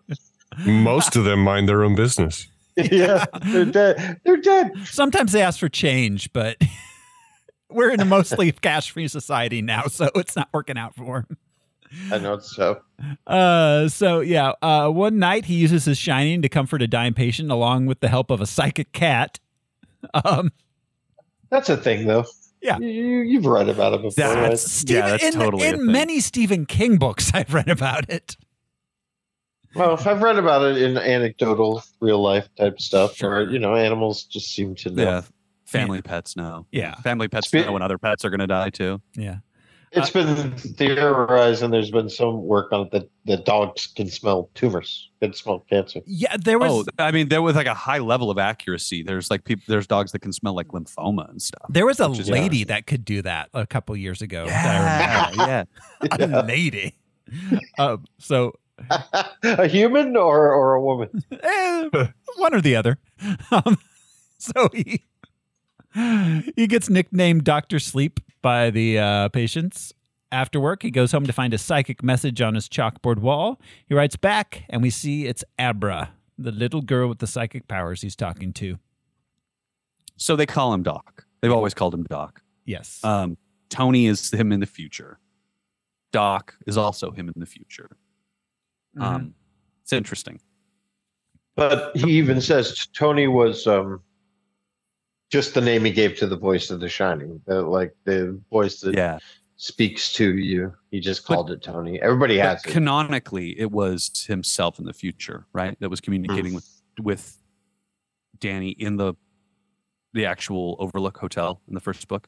Is that explicitly said in the film? No. In the book itself, I think in the first book, it was implied that he was communicating with himself as a child so that he would survive. Okay, basically. Oh, yeah. Which is weird because it's like a causal time loop kind of thing. Like, you need to do these things to survive, and if you don't, I'll die. Like, what? I'm going to fade out of a photograph as I'm what is teaching this? Chuck Berry rock and roll. Back to the Future. It's not how it works. Yeah, we cut to 2019. Dan's 8 years sober. He's still doing the Dr. Sleep thing with the same old cat. He's communicating with Abra through the chalkboard wall. We see that Abra's now a teenager. He's been clean this whole time. Yep. Meanwhile, He found purpose. yeah, And he found connection with his father yes, Yeah. through this Yeah. process. The speech he delivers at his 8-year meeting, he always knew him as an angry person, but now he knows him because at one point Jack Torrance got his 5-month chip and stood up there and did the thing. Not that was explicit in the previous film, but yeah. He's, I don't know, understanding his father better, Right. having gone through this alcoholic process. Yeah. And accepting The Shining as a possibly positive. But you know what I mean? Mhm. If he continued to be drunk, he wouldn't be able to be Dr. Sleep and help these people because it would be so dulled. So he literally found purpose in that. Like, I can use this for good. So meanwhile, we check back in with the True Knots. They are not doing so good.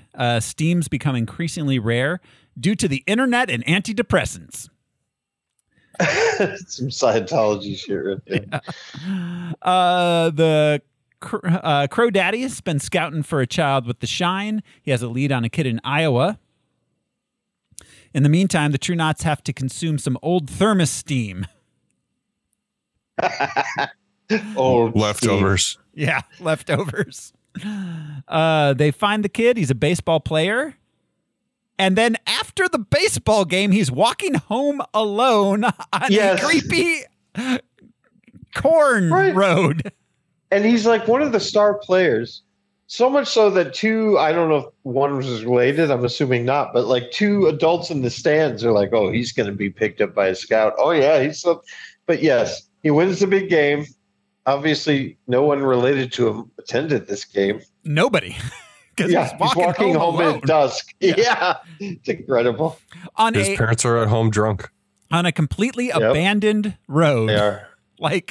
And the True Knots pull up in a classic molester van. White panel van, no windows in the back. And a whole caravan of weirdness. Yeah, classic. And apparently nobody told this kid about stranger danger because he should have just ran into the field. It didn't have free candy painted on the side, so he wasn't suspicious at all.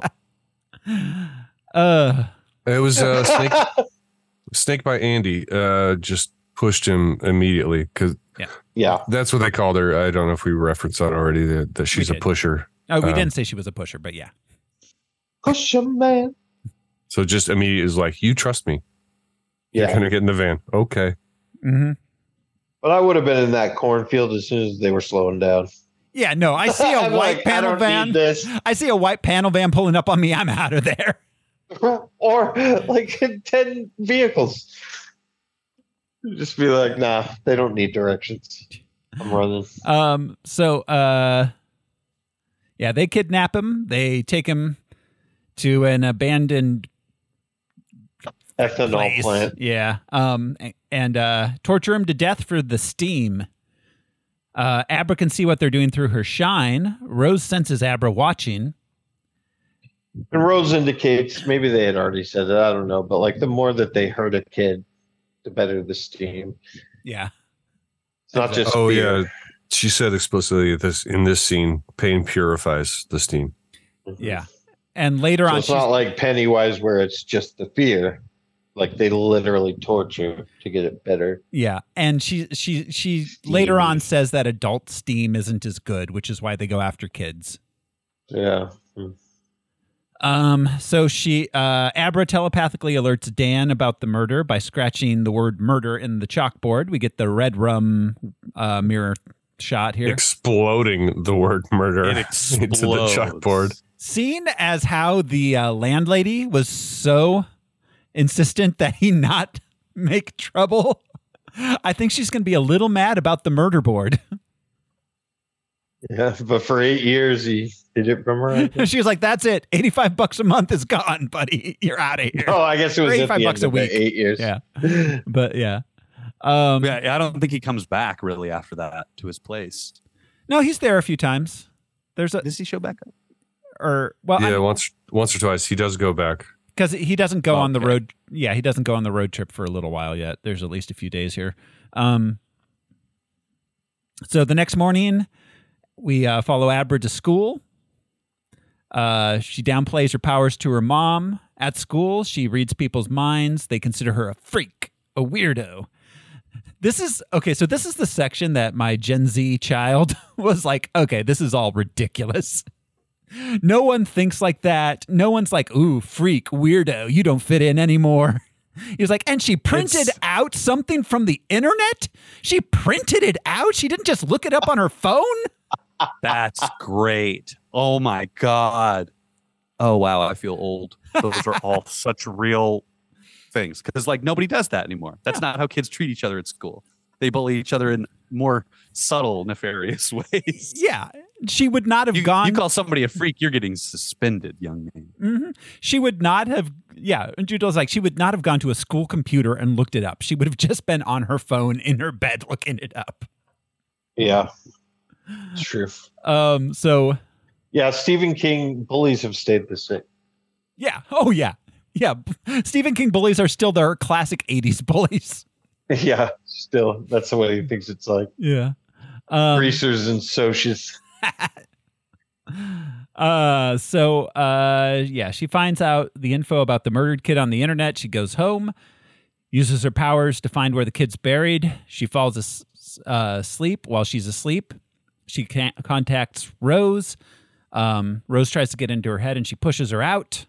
That's then later on, Rose goes into her mind again and gets injured by a trap that Abra set with her files. And then Abra goes into Rose's brain. Rose finally escapes, but ends up actually being physically injured. She sends the other members of the True Knot out to find Abra. I feel like you jumped over a lot there. I mean, it's like 30 minutes of stuff, but it boils down to that.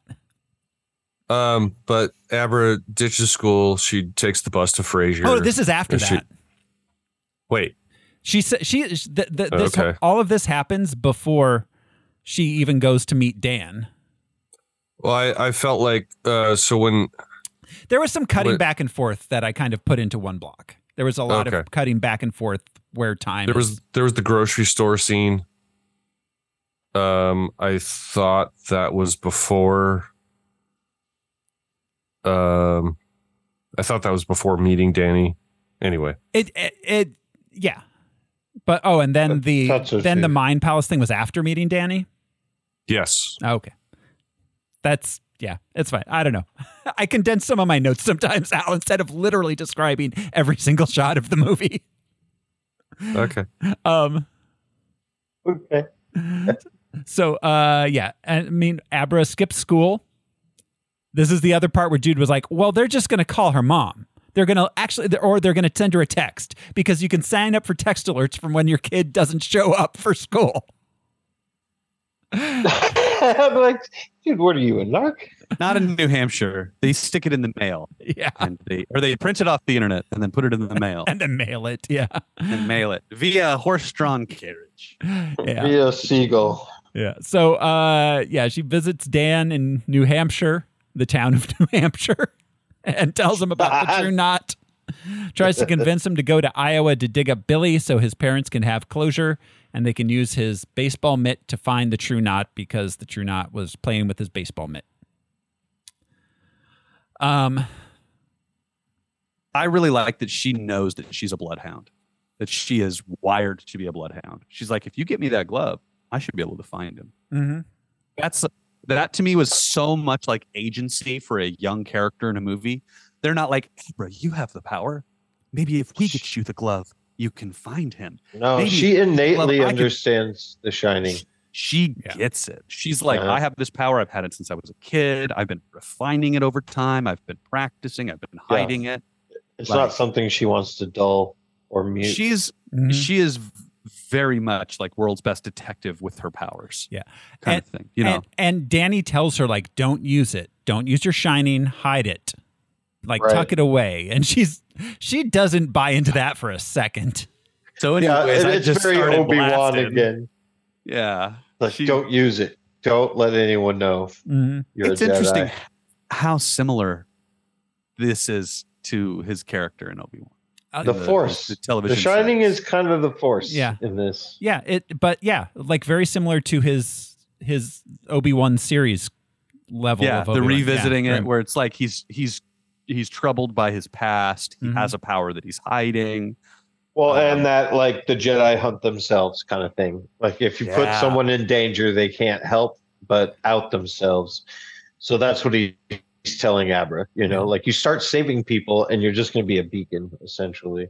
Right. So this is the point. I think, is this where then he sees the dead lady he had sex with and the dead kid, and that's what convinces him to actually wake up Billy and go to Iowa?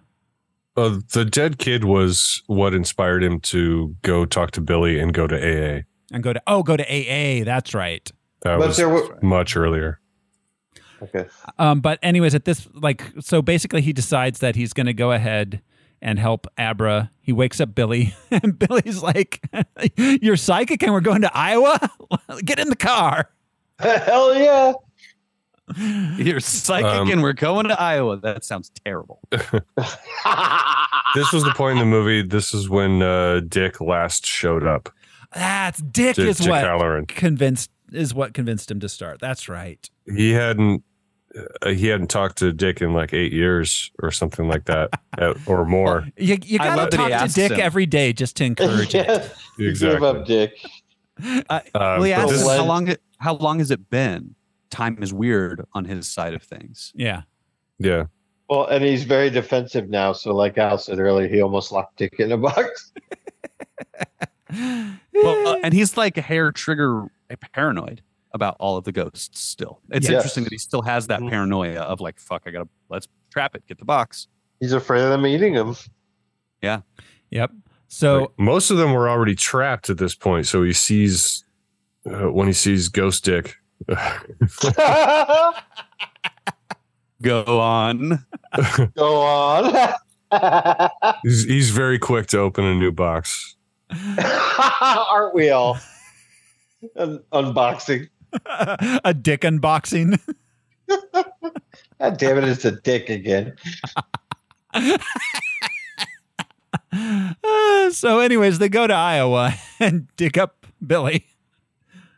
And so this is, I did wonder, like, so I guess they could have made an anonymous call. Yeah, never. Yeah. I just feel like the FBI would like, now how do you know where this child's corpse is? They're like, don't worry, we took a glove with us. It'll Wait, be fine. Bye. No, come back.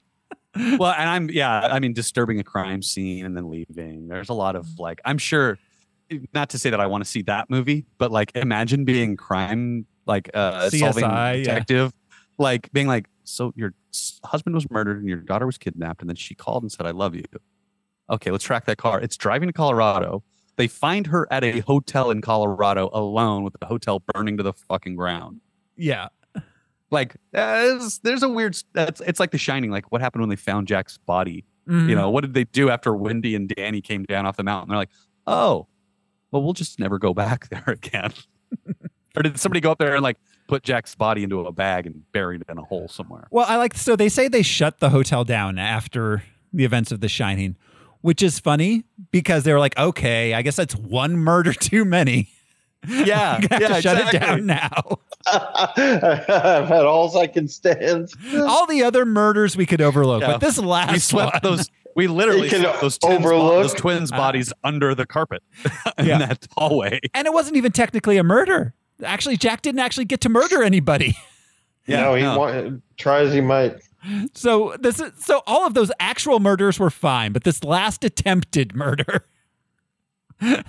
That's it. Close it down. Well, they knew Wendy would talk. Mhm. Yeah, it was probably her And they knew tails. she'd talk like this. Woo-hoo! Like, yeah, if she gets on TV and talks about that shit, everybody's gonna get a headache. Disney will sue us. So anyways, they bring Billy's mitt back and show up. Brad's mitt. Brad's mitts. Yeah, Billy and Dan bring Billy Bradsmith. Brad's mitt back to Abra, and her dad's immediate like, "This is the adult man you've been talking to. What the fuck?" I love that this is what happened, though. He's like, you got to show. Just like he said.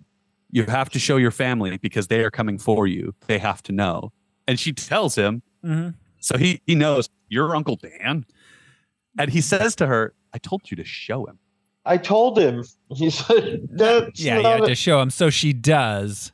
And fuck, it rips his brain apart immediately. Yeah. He responds how I would respond if somebody showed me that terrible child murder in my brain. Mm-hmm. Because that scene of him being murdered was so terrible. Oh my God, that was awful. So Yeah. I was thinking, because my friend does not like horror movies. And I was like, well, she likes Ewan McGregor a lot. She might like this. And we got to that sequence and I went, nope. I don't want a crying person in my house watching this movie. Yeah, but so then the dad believes him. The mom is off with her dying mother, the Abra's grandmother, who is in hospice dying. Jude pointed out, like, that lady had the worst day ever. Her mother died. She comes home to find her husband dead and her daughter's been kidnapped. Like, Her husband fuck. murdered. Yeah. Yeah. Like, that worst day ever. Like this chick in the very bad, terrible, horrible day. Right. And then after all of this, she's just like hanging out, like we cut to like after everything's been resolved, she's just fine and like, hey Abra, have a good night. It's like, no, this is not how this woman's life is She going. should have, husband's she should died? have bags under her eyes. She should be weeping after she leaves the room. She should be drinking heavily. Yeah. Like, instead of just like, everything's fine now and I've connected to my daughter over her psychic powers. yeah, where's In our fact, Stephen Danny King ending? Danny takes the death of these two strangers harder than this woman takes the death of her Her You know what I mother mean? and husband on the same day. Right. That's some Teddy Roosevelt shit. Yeah. So Abra shined her. Oh yeah. Oh, maybe. Be like, you're not sad. Like, Oh my yeah, god. These are not the grief you're looking for. all is Not the well. grief you're looking for. Obi-Wan Kenobi, grief counselor. They also have a Scientology type attitude. Just Oh like, my it's God. in your head. Well, grief counselor, fish butcher. He does He's it had a lot all. of extra jobs on the Does side. it all. He does it all. Fishmonger, therapy. He's just every mark that he's scored. Kidnapper of orphans. Yeah. Like hidden. And children with parents at this point. Yeah. It doesn't matter that she wants to go. He's kidnapping Yeah. that girl. Can you steal an orphan, or are they just up for grab? Free kid. take a penny, leave a penny? Free kid. I've got news Yeah. for you. Kids ain't free. Ever. No, ever. So, all right. Yeah, I've managed to be childless, like intentionally. I can't imagine stealing somebody else's. Yeah, I know. I got enough. Drag. I got enough trouble with my own. Anyway, so they set a trap. They lure the true knot that went after Abra out into the woods. We But- get Billy's story about the deer. He's telling him about the deer. That's why he gets the idea. Oh, Yeah, He's that, like, that was back when they were digging the kid up. It's just like, that's what I smell now. That dead deer. That's the same Yes. smell. Yeah. that setup is so great too, because the first thing that he says before they go on the adventure: try your hardest to believe what I tell you. That's such a great setup for that. But then they've driven across the country. They're digging a fucking shallow grave to find a kid's body, and he's telling the story, and you're thinking like, does he have The Shining? No, he's just talking about the fucking smell. Mm-hmm. Ugh. But that plants the idea of, wait, you still have those hunting rifles. I love that the solution to magic is bullets. Harry Potter, listen up. Just Harry like Potter, in listen our up. universe. That was awesome. I cannot believe they just shot them all. They just awesome. They drew them in, and I mean, realistically, they got higher elevation. They're hidden from the trees. They're all armed with handguns and So shooting. you'd say he has the high ground? he literally has the high ground. Oh my God, Josh. Yeah, so they lure the True Knot into the woods and just shoot him. They just fucking kill him. Just fucking kill him. Like They a have to bunch of basically- child predators. They are. They have to basically double tap every one of them. Yeah. Yeah. Yeah. They do, because they're not alive. They're not really human. The last one they get is Snakebite. What's her name? Snakebite Andy. Snakebite Andy. Tony. Yeah, Snakebite Andy, who manages to push Billy to kill himself before she finally dies.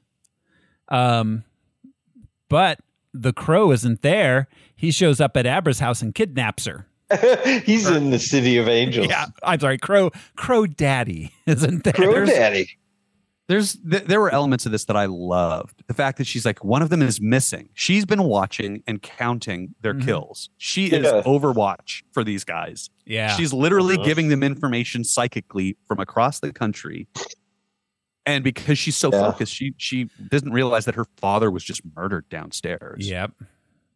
And that the Crow Daddy is in her room. Also, I think his Crow power. Daddy's in the room. I think his power, because they all have different powers. Rose the Hat says, like, we haven't seen a pusher in a long time. Mhm. Ooh, a pusher with that kind of power. Well, Ooh. and Andy's. Yeah, that's right. And some of them pull, and Andy is like a sleep person, or she's like has the power of influence or whatever. But I think Crow Daddy's power is to sneak. I think he is a spy, like a sneaky guy, healthy character. Yeah, because he winds up doing that. He does that more than once, right? Where he's somewhere that you didn't expect him. Yeah. Or like he surprises Rose at some under point. the table. Yeah. Yeah, he's a sneaky crow daddy. Well, but also I didn't expect you. Also, he's a crow that collects shiny things. He goes out and finds the shining kids with the shining. Oh shit, Yeah. bro! Damn. Yeah, he's a scout. He was the one who scouted out Brad in Iowa. He's a finder, and that's why he found the pusher. He found her. Yeah. And he knows. Yeah, he found Andy the pusher, but that's how he knows finds about her, even though they've set a trap.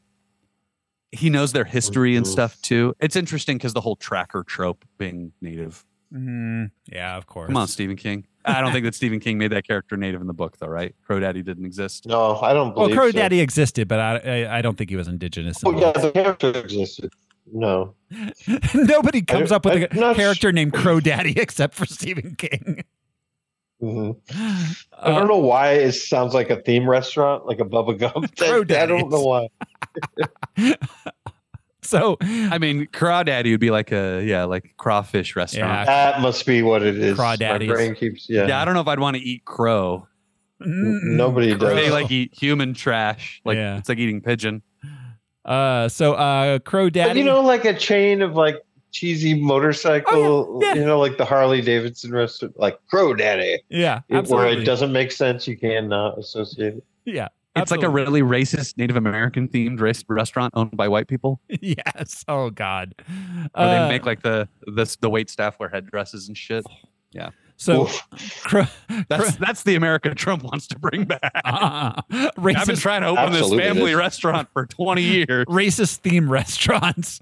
Yeah. Did you guys know that like over the weekend at a rally he brought up Hannibal Lecter? He thought he was talking about Anthony Hopkins, and he was even babbling about that shit. He's like, no. Did Hannibal Lecter love Well, no, him, and he was like, loves would you Hannibal rather? Lecter? He was talking about whether he'd rather be hanged or electrocuted. And Oh, that was amazing. Well, no, it wasn't whether or not he'd be hanged or electrocuted. He was talking about whether or not Immigrants. he'd want to die in an electric boat by electrocution because the batteries are electric. Because he was talking about how asylum seekers, they're all mental patients. That's why they're coming here, because there aren't enough room in their asylums. Yeah, they're trying to find a new asylum. Yep. I don't know. I'm so. That's what he was taking somebody said asylum to him. And that's what he thought. I will never not be upset that people took this man seriously and took away what could have been a very entertaining sideshow for years by turning it into something dangerous. Yep. Yeah, Trump TV would have been way more entertaining than reality. Could have been entertaining, harmless, and silly instead. They're seeking asylum. Oh, you mean like Arkham? Yeah, exactly. Yeah, no. If he had just gotten Emmys for The Apprentice, we would never. And if Obama hadn't made fun of him at that one correspondence dinner. Yeah, that's it. Need I remind you, the night that he made fun of Trump was the night that Osama bin Laden was being assassinated. While he was doing his stand-up, that shit was happening. That was the night that broke the right wing's brain. Which is crazy, because that's the night that he killed Osama bin Laden. Well, like, that same night is the night that he lit Trump on fire and pushed him out a fucking window. What a fucking day that was. Anyways. Like Abra's mom's day. Yeah. So anyways, Crow Daddy drugs Abra so she can't use her powers. She wakes up in the car. They're on their way back to Rose the Hat. But Dan uses his powers to talk to Abra and take over her body and causes the car to crash, which kills Crow Daddy. Did you guys notice the detail to show that he was inside her? Oh, gross. When she's sitting in the back seat, she sits up and he goes, "Oh, awake again, huh?" He goes, "What am I on?" "Oh, I feel hungover. I've never felt this hungover before." Mm-hmm. And that doesn't click in the guy's brain. Yeah. But if you look at her, she has Ewan McGregor's eyes. Oh. She has the dark bluish green eyes of Ewan McGregor, and they look sad and sleepy. Yeah. Interesting. It's such a subtle detail. And I just love the fact that he is sitting in her body, looking at him, thinking about this, looks at the seatbelt. We think he's looking at the gun, and says out loud, "You're the kind of asshole who wouldn't wear a seatbelt because you think you're invincible." I love that setup. It's such a brilliant little subtle 1, 2, 3, bam, bam, bam, and it's over. But damn, that's such a powerful little moment. Yeah. They've done a lot with her eyes in this movie. Back when she had the trap for Rose and went through the cathedral, she had the purple hair and the no eyes. Did your kiddo catch what that anime was? RWBY? Ruby.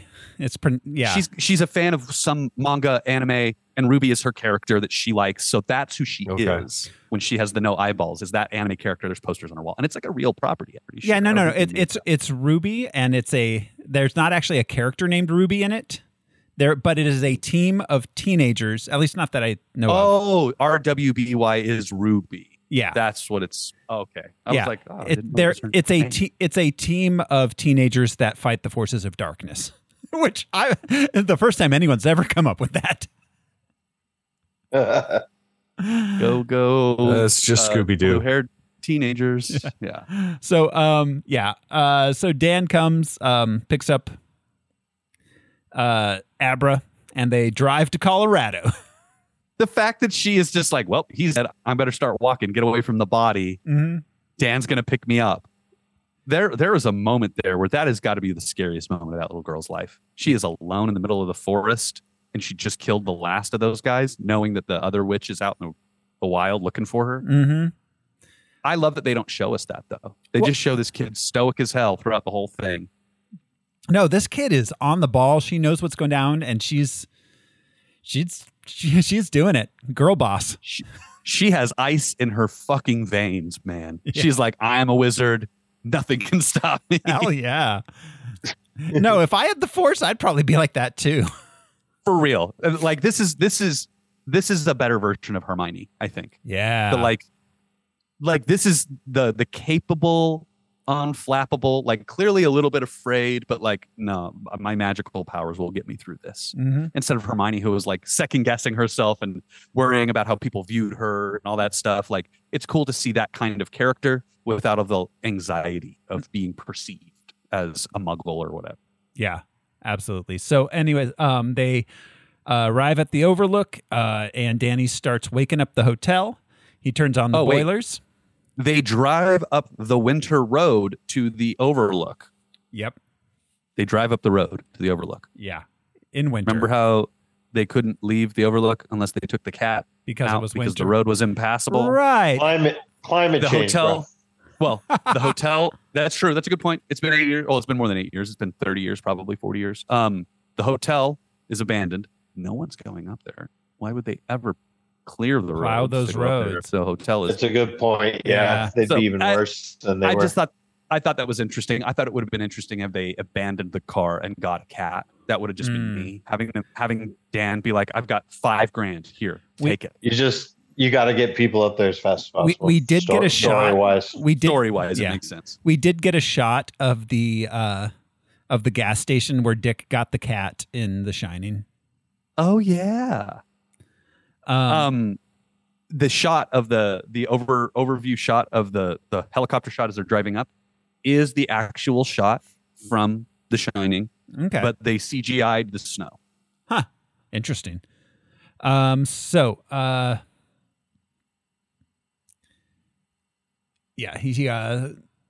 Rose arrives at the Overlook and comes inside.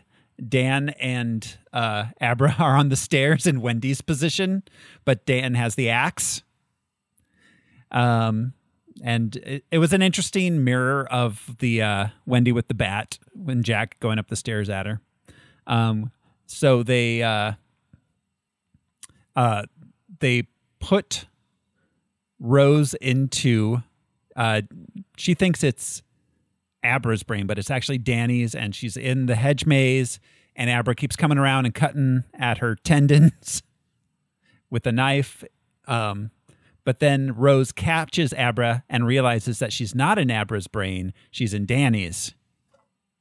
The box sneaking up on her. Mm-hmm. I loved the box, just kind of like inching its way towards her.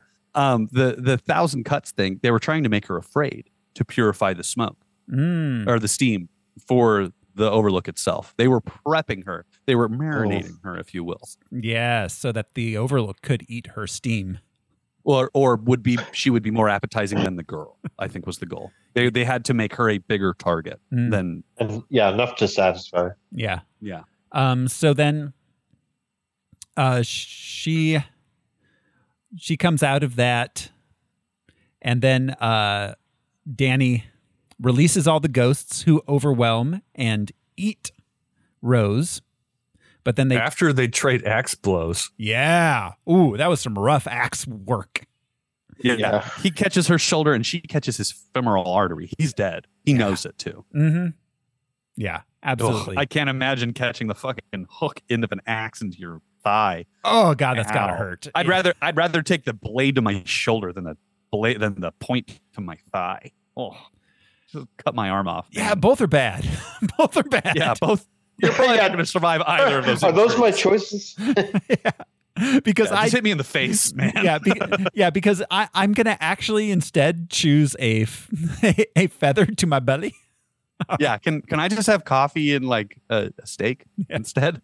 I really liked that. Poison those. I really liked that when Rose flung herself out of the labyrinth, she woke up at the typewriter. Yes. Yeah. Mm-hmm. Yeah. That was a cool detail. That was jarring too, because she has been all sent across the room. Cattle. Yeah. All hat, no cattle. Yeah. Makes Rose a dull boy. So was that the same typewriter? Is that the same like Smith Corona, whatever they used? It didn't look like the same. It wasn't Smith Corona. It was a German model that he used because it had that eagle. Remember? Oh, that's right. Yeah, the eagle that everybody thought the NASA. But it was in the same spot that Jack rode at. It would be weird if they chose a different brand of typewriter unless they just couldn't find something that looked the same. But I feel like they could dress something to look the same. Or maybe because Rose didn't know. Yeah. So, So then the ghosts attack Danny, and Abra runs to save herself. Danny comes after Rose being possessed. Oh, I briefly skipped over when he meets his dad as Lloyd the bartender, but we talked about it a bit earlier. The cool thing about that shot, though, is that it's framed the same way. He's looking straight down the lens, and then we turn to see Lloyd. Yes. The same way that Jack is staring down the lens and we think he's losing his fucking mind with the Kubrickian animal stare. Mm-hmm. He's doing a similar look. Yeah, exactly. And yeah, like I said, that might be one of the best scenes in the movie. Yeah, it's the emotional thing. He's the one who got Jack or Dan into this whole point. Mm-hmm. But like at the AA meeting where he's like, my father got this far, blah, blah, blah. Now I understand him. But had he not had that experience, he would have lost completely. Very pointedly, at the same scene in The Shining, Jack takes the drink from Lloyd and drinks it. Danny does not take the drink from Lloyd/Jack to drink. That's what I was saying earlier. He has much stronger will and presence. Yeah. Well, and because of his life experience, he grew up watching his father try to murder him and his mother. I think it's pretty. Well, and he got clean and sober. Jack never actually did. I think it's pretty clear that to some degree or another, Jack had some shining. Not like Danny did. But I feel like we talked about that. Yeah. I think on our Shining episode. We may have, yeah. Anyways. Well, and it seems to be familial because Dick says my grandmother had the shining. We used to communicate with our eyeballs. And it seems like in the book, it's much more than in the film. It's inferred that Abra's grandmother, who's dying, had some shining. Yeah. Well, and the alcoholism thing was a bigger part of the book than it was the movie. Yeah. Too. And of course, in the book, Abra is related literally to Jack and Dan. So dumb. Yeah. Come on, George. I mean, Steve. Yeah. So So Danny comes after Abra, like Jack came after Danny, and this is where they start actually kind of reenacting this final, the end of the book, The Shining. There's a moment where Danny's able to take repossession of his body. He tells Abra to run. She runs out of the hotel. He goes. Abra gives him repossession of his body. Yes. He swings the axe at her, and she has touched his hand. Mm-hmm. She uses the force to stop the axe.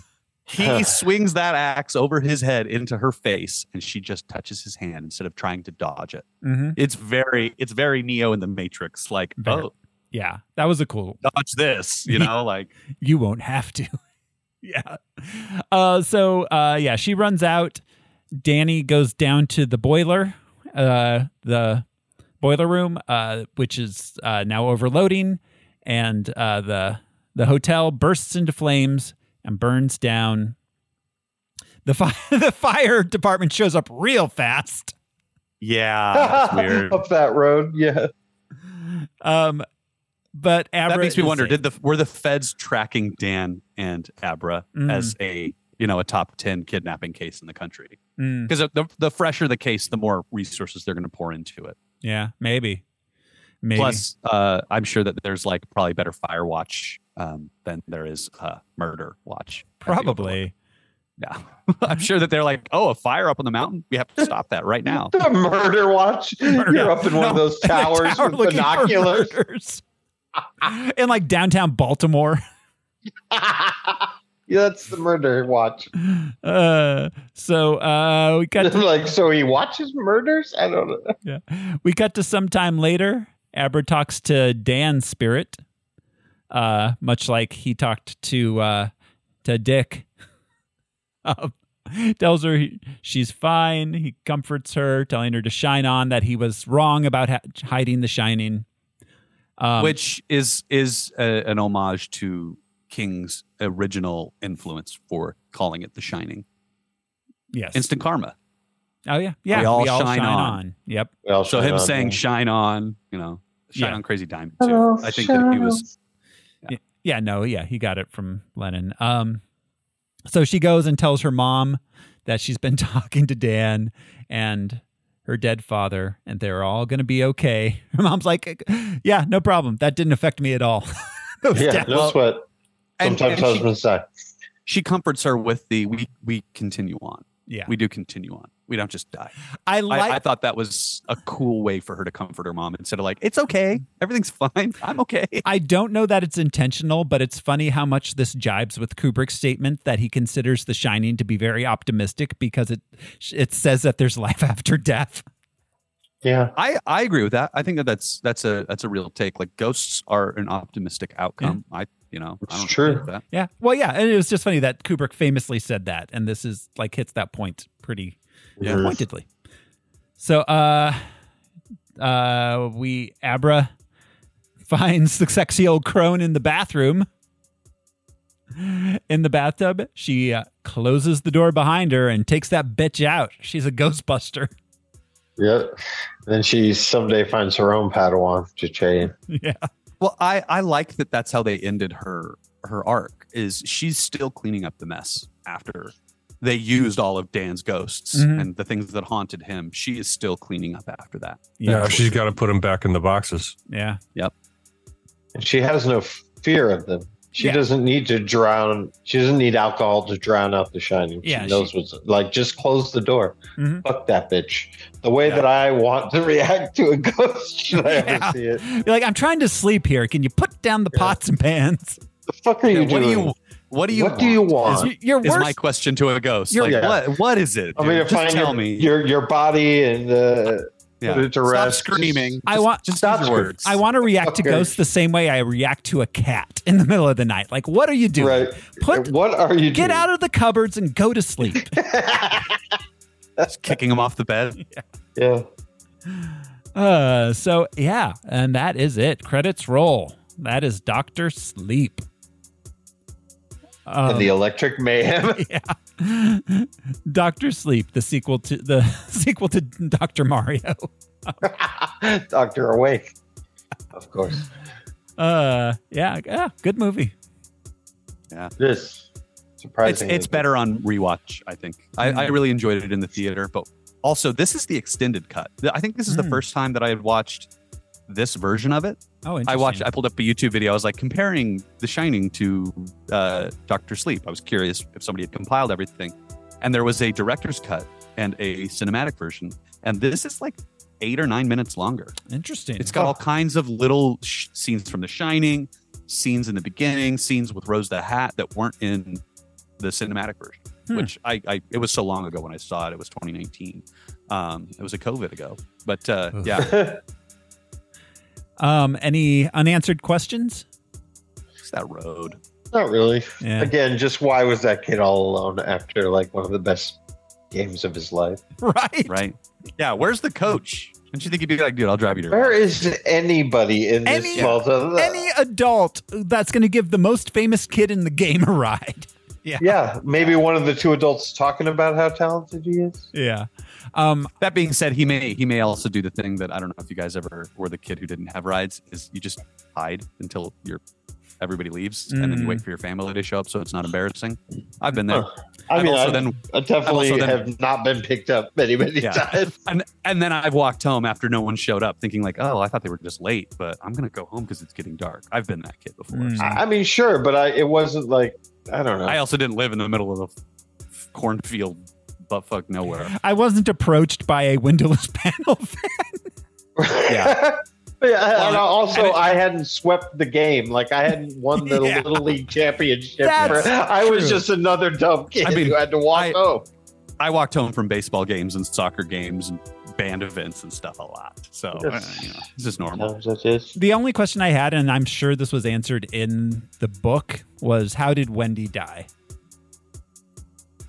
Cancer, I think. Did they say cancer? It was a smoke. Because he said that she was covered in black flies. Her face was covered in it. No, that's what he sees.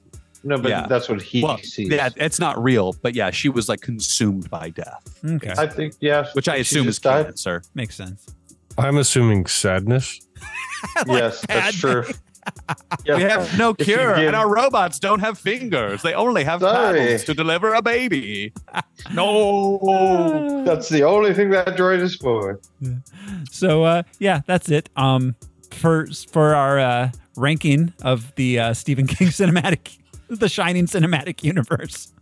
Yeah, The We'll call this Shining. number 2, I guess. Yeah, number 2 after The Shining. Yeah, solid. Second two. best Shining movie. Yeah. It's better than really. the TV series was. Oh, It's a really decent showing. Yeah. yeah. We should do the one with the guy from Wings. Oh my God! Serious? Please no. Oh so right, bad. the TV show. This thing's His like acting 10 is hours so long. bad. No, I've seen it, and it's so bad. That and The Stand are 2 of the worst adaptations. Oh, of The Stephen Stand King ever. is amusing to me though. It's Oh, it is. Yeah. 'Cause it's The got, one like, with Rob Jamie Lowe in Sheridan. it. Yeah. Jamie Sheridan. Yeah. Well, and the new one has Greg Kinnear, so it's like this weird, like, why are you choosing these people to be in this? So, all right. Any final? Above or below the mist? Oh, if we're talking Stephen King, it goes above the mist for me. I think. I was going to say, if Yeah. we're just talking Stephen King, there are a lot of movies I like more. I will say the last 3 seconds of The Mist are better than anything that Stephen King has ever done. Yeah. But this is better than that movie. Yeah, definitely. So, all right. That is it for Dr. Sleep. Next week on Haunted Phosphorescence, say it 3 times, guys. We're going to be watching Beetlejuice, Beetlejuice, Beetlejuice. Beetlejuice. Yes, All right. indeed. It's been a while for me. They Oh, not me. they were apparently 2 days away from finishing shooting Beetlejuice 2 when this actor's strike started. They got like 2 days of pickup shots left. And somebody from around the town in Vermont stole one of the sculptures. You know, the like hand-looking sculpture. Yeah. Some locals or kids, I don't know, stole it. Wow. So they didn't recover it. Oh man. That's a cool thing to have in your backyard, though. Yeah. Right? Hell yeah. So that's next week on Haunted Phosphorescence. Until then, I too am off to relive a traumatizing experience from my childhood. I'm going to go watch Alf. Traumatizing. I'm Josh Cece, and there's just homemade wine in my thermos. Look, Lloyd, you're my father. Now get in the box. I'm Brian Lesh. I'm not the last one to say goodbye, but I am the prettiest. Shine on, you crazy diamonds. You're I'm both. Al. You're both, Al. Shine on. We'll see you next time, everyone. Bye. Bye.